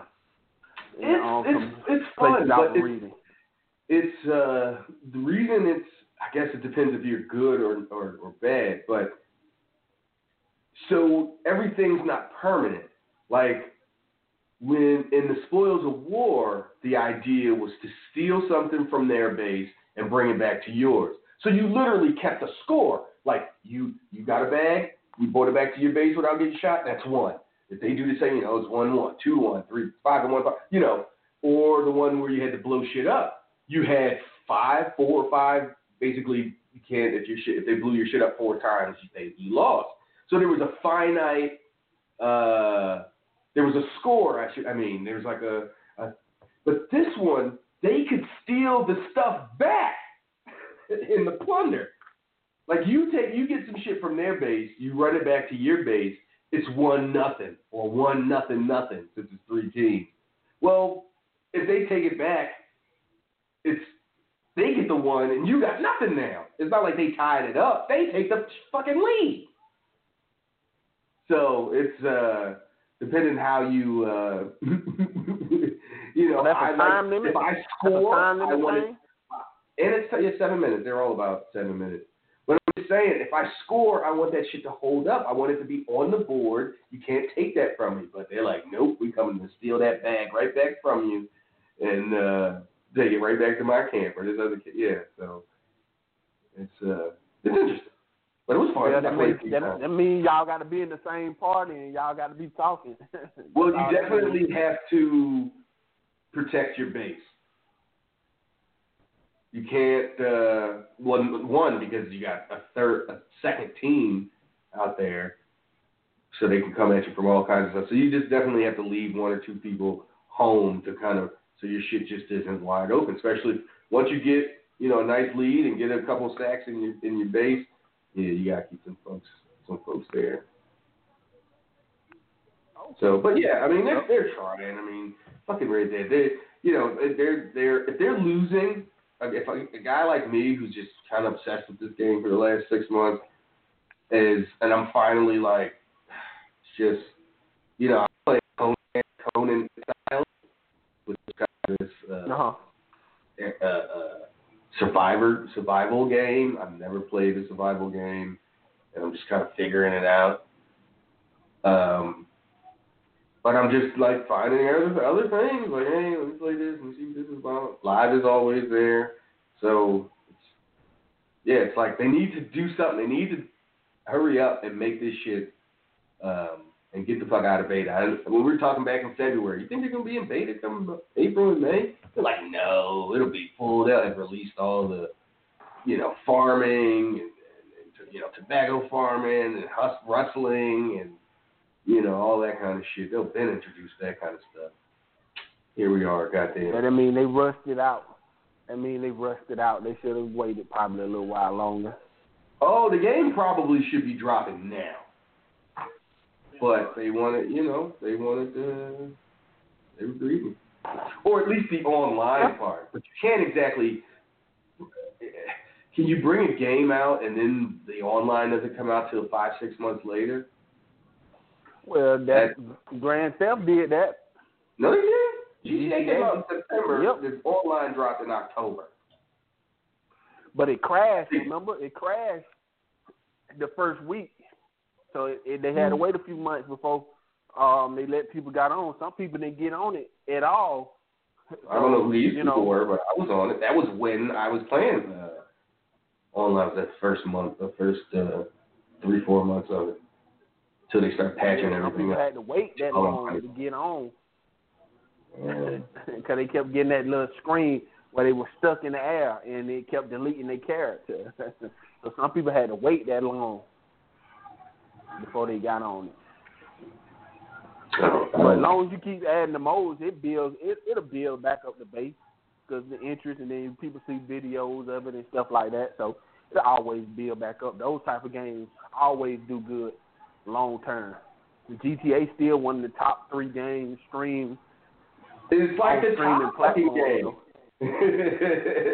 Like Twitch is, but not that online. It's the RP now. Like apparently people just will watch. It's like GTA Sims where you just watch other people live their GTA life. Yep, be out there acting wild. I don't know. I don't play GTA anymore, but I'm interested in what GTA RP is about.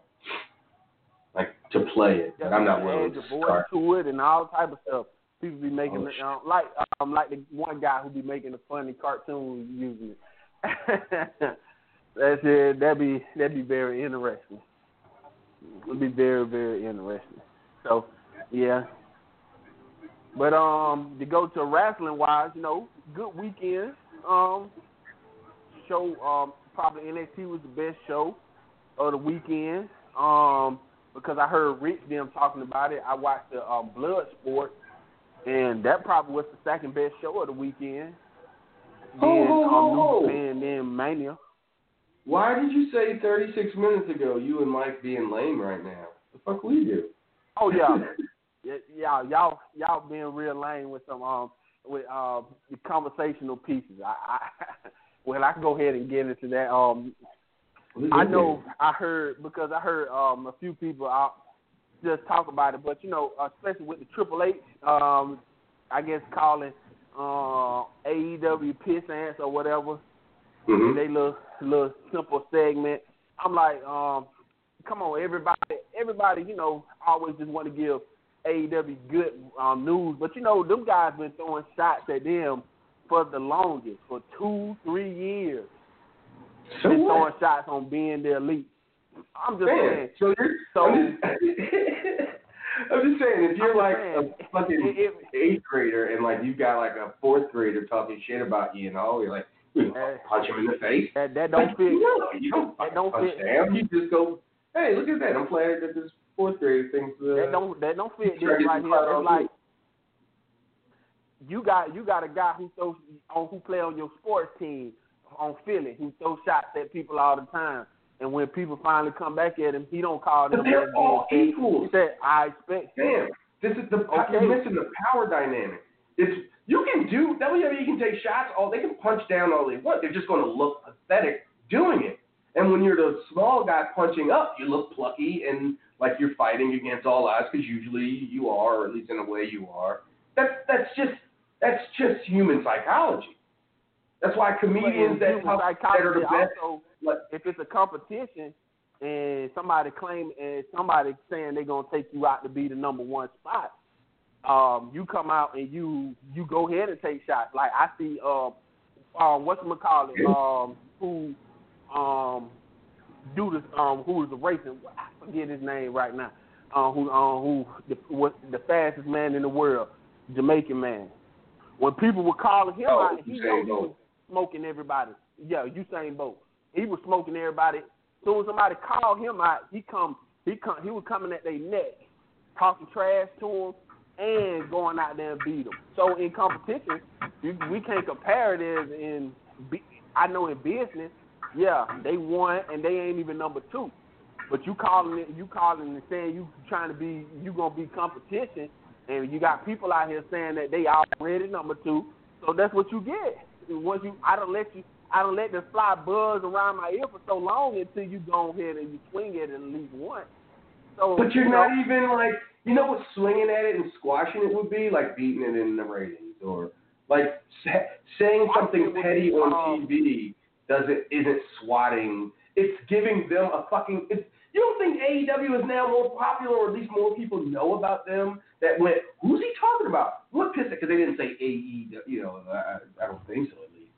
But people are going to search it out, or the fans that already know about it are going to go even more. Are going to go, ooh, yeah, that's a boost to us. It's you don't even give it oxygen. I mean, it doesn't matter. They got oxygen right now without you talking about it. So what you're doing? I mean, I don't know how to explain it other than you don't, because you look pathetic doing it, and the other part is you don't give them that kind of fucking publicity. That's 2 very good reasons not to do something like that. And because you want to be, ooh, they didn't take a shot, they didn't take a shot, you go against 2 things that make sense just because, like, your ego or your feelings hurt, or they out there talking about me, I got to respond kind of way. That's not it's not anybody forward thinking and, On the Trump and before he won, he was considered the little pissant that was throwing shots at the bigger name people too, and nobody wanted to take a shot at him until it was too late, and he would show that he was bigger. So it is what it is, and you can consider him the big dog now. He's always throwing shots And in today's society, it's more people who like what he does than the hundreds of people who like-minded like you. Remember, you're the minority. The way you think about stuff and the type of fans like you or Mike or Rich, y'all are the minority. It's thousands of fans like the stupid fan that ran out there on Bret Hart. Mm-hmm. It's more of those type of fans in all of sports. Well, I mean, that guy was clearly like a little touched. But I know, but they all be untouched in some type of way and weirdos. But it's more people who think like that in this day of world. That's why I be wondering when people be saying and taking the side of fans on certain conversations, do they watch other sports? Because in all sports today, you can, in every interview that you watch, you hear athletes complaining about fans all the time. Mm-hmm. All the time. It's getting even more and more worse every day. Every day they complain about it. Think about the incidents that just happened in the NBA just this year alone. Yeah. Well, Russell Westbrook had to almost attack a fan because what the fan told him, get down on your knees like you used to. Well, that's why you can't. I mean, as terrible as that was, you can't preface that by Westbrook almost had to attack a fan. Like, no, he didn't. Well, he didn't attack him. He didn't almost have to attack him. He didn't have to do anything. That man said some terrible things to him. He could have did like he did to the guy in Philly who got up in his face with the middle fingers. Like, who man is this? But I get it. That guy in particular has been. No, exactly. No. That guy in particular, I want to kind of go against the point I just made, but that guy in particular was a real piece of shit and has a history, a very public history even, against fucking with Russell Westbrook. Yeah, and you got to think about it. These people hear this type of stuff every day. It's just eventually you gonna react. Because we in the day where fans is in the gotcha world. Oh, I got you, bitch. That's what everybody want to say. And they are the majority because it's more them. And they already think with the mentality of, hey, I buy a ticket so I can say whatever the fuck I want to say. Excuse my language. But, you know what I'm saying? Just because you buy a ticket don't mean you can say whatever you want to say. But that's a certain type of mentality that that's been around for generations. That those type of people think that just because they pay for a ticket, they pay for your salary. That's just like you drive trucks and deliver packages. That's like the person at the end who package you delivering like, hey, I pay for your salary. No, you don't. The person who hired me pays for my salary. You don't pay for my salary.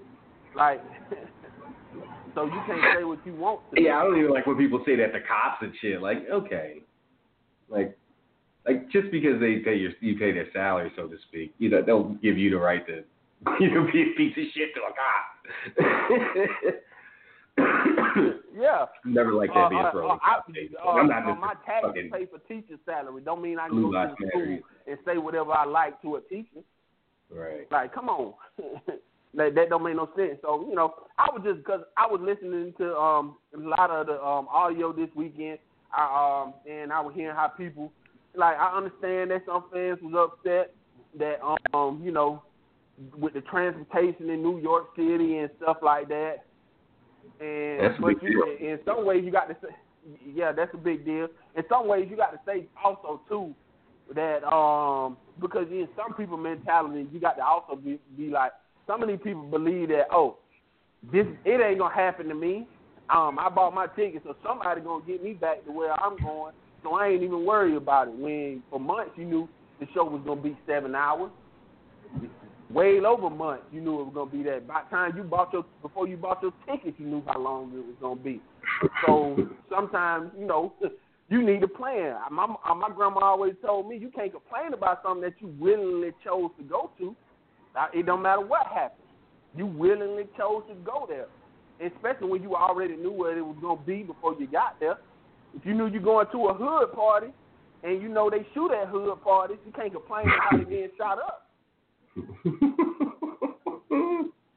So me hearing people, and I heard Wade that Monday with you, and they were talking about that, I just, you can bring attention to it, but just agreeing with fans, especially after that weekend and what happened that Saturday, like proving even more how crazy and loony these fans are. Because again, fans like you and Rich, Mike, Cam, whoever, it's only 100 of fans like y'all out of that 82,000 who be like that. You probably only can meet 100 of you guys, but you're gonna meet thousands of crazy lunatics similar to the guy who ran down there on Bret Hart. So that's why I never I listen to what a fan have to say when they have complaints and stuff about stuff like that. But I'm not gonna be they should think better of the fans when in all other sports they go out and say that. Shit, when teams tank, they don't be caring about what the fans think. We're gonna do it because this is what's best for us, and what's best for us is gonna be best for you down the line because you're gonna do nothing but complain anyway. No matter what we do. The Lakers going through that right now because that's why they job ain't and why Magic went ahead and left because you got the complaints from fans, you got the people, the backstabbing and all this. He can't do what he want to do. And the expectations of fans, so they talking crazy, talking trash. You know what I'm saying? When they expectations higher than what it really is. Well, yeah. I guess I'm keeping with the Lakers thing. I guess I don't care what you got, or I don't care what LeBron can do if y'all had to, trade all the other pieces away, and what can he do by himself basically? Him and wasn't Ball still there? Is just basically him and Ball by themselves? No, it was him and that other kid who's been healthy most of the time. Everybody else, all them other guys got hurt and stuff like that. Then they feelings got hurt when they got leaked about the trade and all that stuff. So then them young cats, they let the fans get to them when the fans start talking crazy and saying something. So it hurt their feelings. So that hurt their play and stuff like that. So I'm just saying, you see it in all sports, and people complain about the fans more and more each year to year. So attacking, that's why I like what Sami Zayn said. I felt like that's going to make him a heel because majority of the fans are the way that he say. They are the toxic people. They are the people who come in and make it hard for some of the guys and girls, the ones who go and hack Tony Storm phone and post her news everywhere. Then you got the other thousands of lunatics who just do it for likes, start posting it too. So they are the just you got some out there that means well, that when they criticize for a better show for everybody. But you got some that just criticize and talk shit just cause and because they feel entitled to. Because I buy a ticket, I pay for the network. I can say whatever I want to you. I can do whatever I want to you. The majority of them guys are the guys who go to the shows, go to all the live events. The hardcore WWE fans, or the hardcore indie fans, or the most vocal guys who be the ones chanting the AEW. Mm-hmm. Those be those sicko fans who fickle, who very fickle, and don't have no awareness of what they do and say, because they the ones who hiding behind them fake faces on Twitter and stuff like that, knowing if they said that to somebody in person, you're going to see them on one of them memes getting knocked out.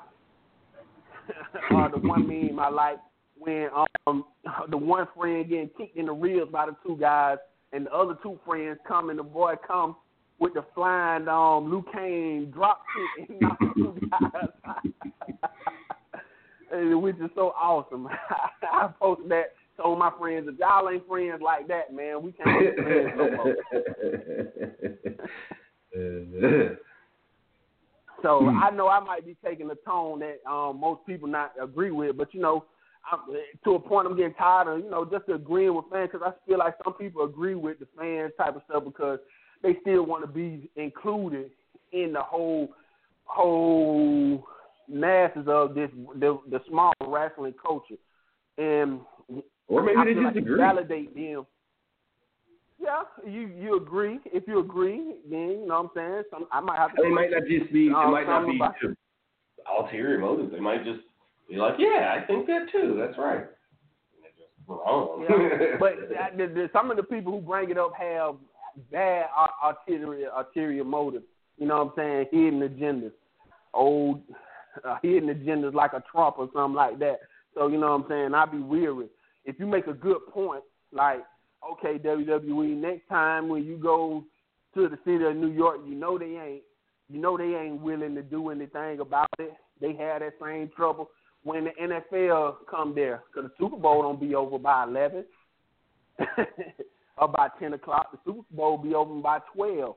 And fans, so they be having the same trouble when they in the area. Once the celebration and all, when the celebration and all that stuff, and a lot of fans stay for the celebration to celebrate with their team, that don't fans don't be getting out of there till 12. Hey.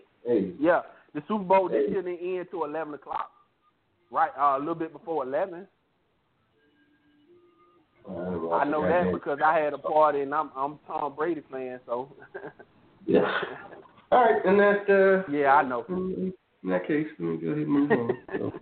But I'll move on from that. But I heard y'all. No, I meant from you, motherfucker. Goodbye. Click. That's why I try to hurry up and slick and say I'll move on from that. Uh-huh. I know that's touchy. But I heard y'all talking about the shake-up.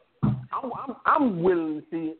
I don't want too many people to switch over because it's no big surprises. I used to think they used to do the shake-up to see how they can surprise people that, this person going to move. But since they don't build up too many people and we don't have too many big-name heels, I just hope that a few people get switched over, like a Drew McIntyre, even though they say he might be hurt or something.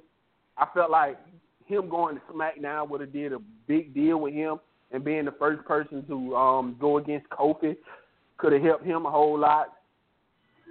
Maybe sending Braun over to SmackDown to beef with Samoa Joe on SmackDown, I feel like it would have been better because it seemed like SmackDown storytelling is a lot better than Raw. And I would love to see how Braun deal with being on a better telling show, a show that tell better stories. And could they, get him back up? And I would love to see that feud for the next month or two between him and Joe, and see can Joe choke out Braun Strowman, because he almost did. So stuff like that. And I would love to see Sami Zayn on Raw to get away from Kevin Owens, to see how he could be as maybe a top 2 or 3 heel, and see can he chase Seth Rollins, because how he talking down to the fans and how Seth Rollins have become good at talking up the fans and being on the fans' side, I feel like that could be a good story in contrasting, personalities right there. Then I would love to see Sasha and Bayley split up, and maybe Bayley going heel, and a heel Bayley going up against a Becky who be the babyface, and if Becky lose one of the titles and she be the champion on Raw, I would love to see a heel Bayley versus Becky just to see how that goes. Because I know the matches will be real good, but I want to see how that dynamic do, and will people still cheer Bayley or will they boo Bayley because of the man? Yeah, I think she should go to SmackDown and Sasha should stay on Raw, but either way, they should be split. I don't care. If you wanted to do it the other way, whatever. Just get them apart. You want to leave Sasha on. Yep, because we ain't never seen either one of them on SmackDown, so it'll be their first time being a SmackDown wrestler. Either one of those women. So, and I understand what they did with Alexa, because I guess they want to build her back up since they need new heels, new people on top of the card. I'm intrigued to see who Paige get as a tag team. I don't think she's going to get the Sky Pirate, because I wouldn't want to see them come up right now because I feel like that'll be just a couple of month thing that they have with Paige or whoever the tag team she bring up, and they're not going to really put no story behind them. It's not Io and Kyrie. Knowing how they put people with in the last two people they had with Paige, they were two developing people who really becoming better now with Sasha Bourne and fucking Aaliyah up to the main roster. That's who I'm thinking. Get the fuck out of here. That's who I'm thinking. Real. Come on. I'm just saying this as they're the longest running people down there in NXT when women, and they like to bring up those people that they're not using, and I wouldn't see that they are setting up the Sky Pirates when they don't have too many other people built up to go against Shayna right now. The only person they got right now to go up against Shayna who could be considered credible is Candice LeRae, and they just started building her up. So I don't think they want to dwindle down the opponents because when you took all the women away, when you had Asuka down there, you had Asuka. Asuka was a super big attraction in NXT. Remember that time once they brought up Bayley, the 4 Horsewomen. Remember it was just Asuka and a bunch of people who and the had to really work with. She had to wrestle the Iconics for 6 straight weeks. Asuka had the high impact style. Put Xia Li with somebody and bring her up. Did you see her? I think it was her Hall of Fame. It was her in her Hall of Fame outfit. My goodness. Yeah. Woo. Just on the strength of that picture alone, I wouldn't mind if Xia Li made it to the main roster. But yeah, if it's Xia Li and I don't know, I can't think of another kind of not used, but you can already tell they're pretty good. You couldn't bring up that lady. She be hanging out with that other girl. She be that other girl who's Korean and black. They be tagging with each other on NXT house shows around parties. Not Miriam. It's another one. No, it's another young lady down there. Karen something, I think. I seen your picture. She got some ham hocks on her too. I seen your picture later. But they be tagging with each other. So maybe that could be. But I don't want to see the Sky Pirates right now. I'd rather wait till I wanted to see them in the damn Elimination Chamber.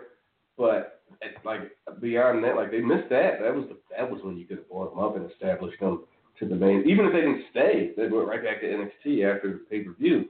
But now you could then bring them up. Or it would be a lot more. I prefer to see them win the title on NXT and watch them build them up and then bring them up as the new champs or something like that. These girls from NXT just beat the champions and now you build them up. It's like you rolling out the red carpet for them and see that. But I kind of see they gonna try to how they been pushing on their social media.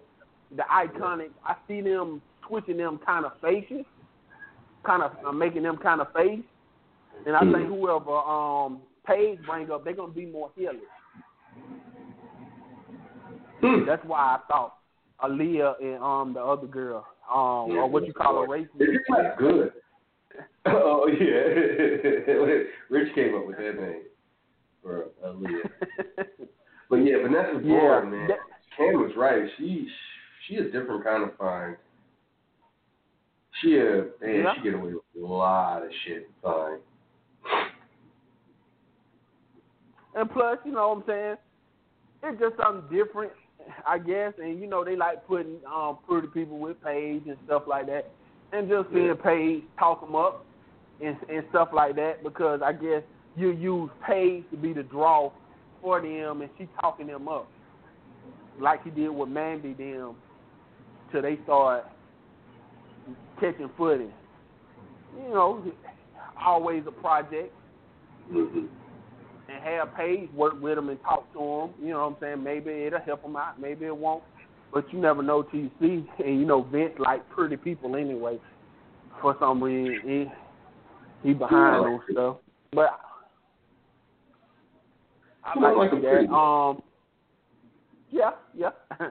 Now I want to ask you, what were your thoughts on that Adam Cole Johnny Gargano match?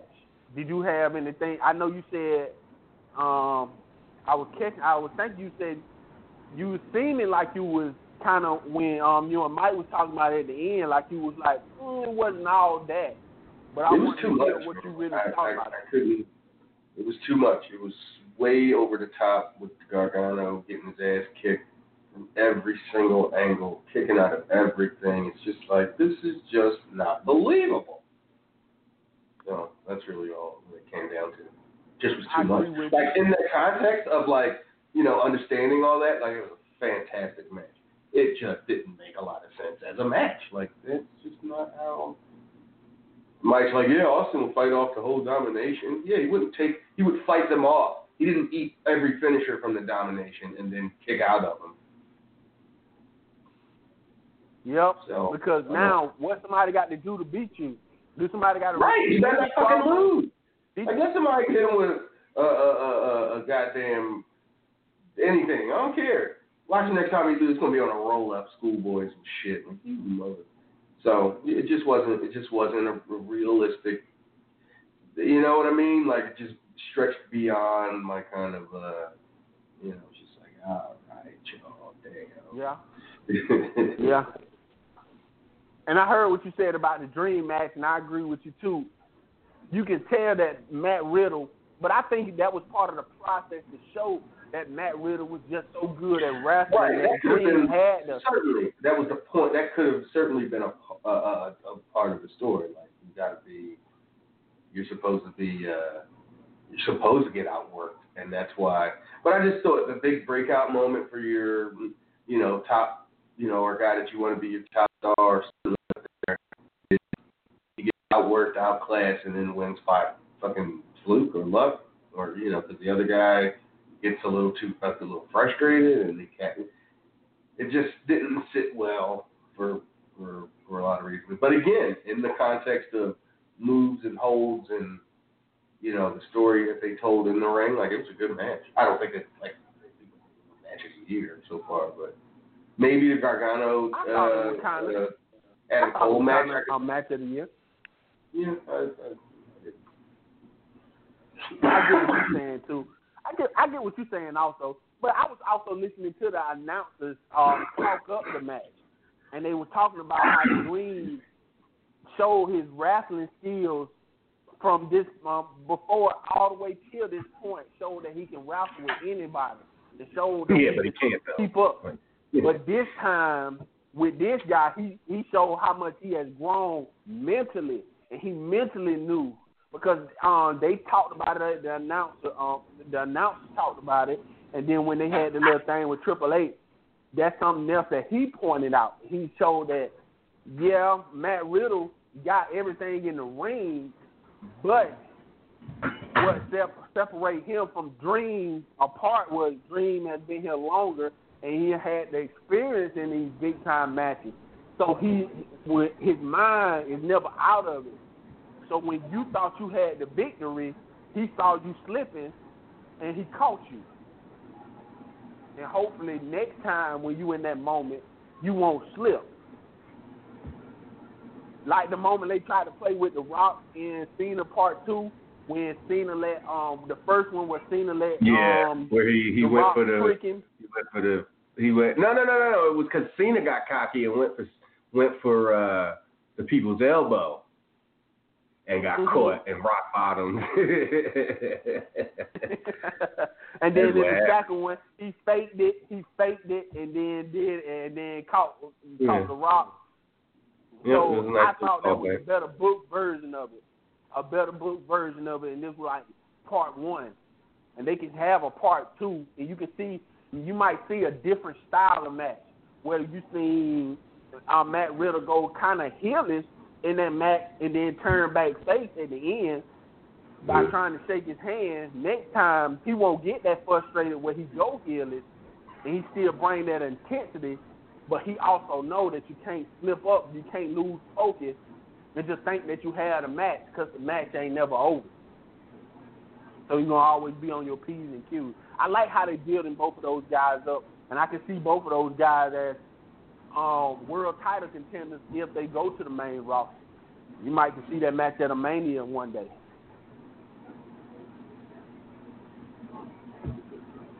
But my last thing for you, so you can go ahead and end the show early. Name 3 people that you would love to see in the shakeup just pop up, and what show you would like to see them pop up on. My first would be, I would love to see Undisputed Era, but I don't think they're coming up now. But I would love to see them as a group. They go up against the New Day, and they come out after they get drafted, but they don't show up that day, and they come out after Kofi's first defense, and then they jump the New Day and say they here to take over. And that be the feud to take you to SummerSlam, them versus New Day. I would love to see Finn on SmackDown, Better Told Show, and I would love to see Braun on SmackDown, Better Told Show. That's my 3. Yeah, Finn to SmackDown, Joe to Raw, and I guess Roman Reigns to SmackDown. I'd like to see that just for the chaos, or the story, the stuff, the talking points that will come out of it. Oh man, you want to see fans riot and say, "Oh hell!" Yeah, they're about to make my favorite show, the Roman Reigns show. Yeah, I like just for the chaos again that it will cause. So yeah, so Joe, Finn, and Roman. I definitely want to see more. Okay. And Bailey and or Charlotte. One of them or not Charlotte, Bailey and or Sasha. One of them gotta go. So, yeah. Yeah. Okay then. That's cool. Well, that's it for me. What man. about do you have one NXT person that you would want to come up? One NXT person? Yeah, I do. Like I said, Undisputed later. But the one person that I would like to see, the one person that I really would like to see go up to just to see. I know he ain't been on TV that much, but I want to see what they do with him because he'd be one of those guys that once he gets to the main roster, not Keith Lee yet, somebody that nobody would even think of. The boy Conor Reeves. Conor Reeves. Yeah, I mean, that's what he's there for, but I think on the main roster he would give way more because of his size and all that. He could, and that Samoan background. Is it Samoan or is it Hawaiian? Yeah. Maybe I'm just going by Kona. I'm letting that, but I just don't know. I just assumed if you're going to have if your name I thought is he Kona. was some kin to The Rock. I thought he was some kin to The Rock. He one of The Rock cousins. All right. Yeah, if he can get his body consistently tight, he's got he's gonna get chance after chance on the main roster. I like that kid. So yeah, I would love to see him go in and maybe and I think his body's fine the way it is, but y'all know what I mean. Yeah, so that's one person I like to see because he's losing in NXT, and I don't see them building him back up to be a problem. So just get him up there and see how he goes. Just I'm going 6 month plan for him. Shayna Baszler. That's what a 6 month plan. Right. I hope they got a 6-week plan for you if you get called up or whatever. Yeah. But yeah, that's who I would like to see. All right. Well, we'll end it there. Thanks, Darrell. All right, no problem, Trey. Talk to you. All right. It's Darrell from Georgia. So that wraps things up here. We'll be back next week, same place, same time, same channel. Rich and I will be by. If you're VIP, click over. Rich and I will be by for another hour or so of content. Kind of wrestling talked out. I talked to Wade, talked to Cam and you guys today. So I want to talk about some damn comic books. That's something that you got to read. So it might be a Entertainment Coast cast heavy VIP because Yeah, unless Rich wants to talk more about his time in New York. Yeah, we can talk about other things. So until next time, I appreciate everybody's time and energy and all your correspondence. I'm Trav, and we'll get on y'all next week.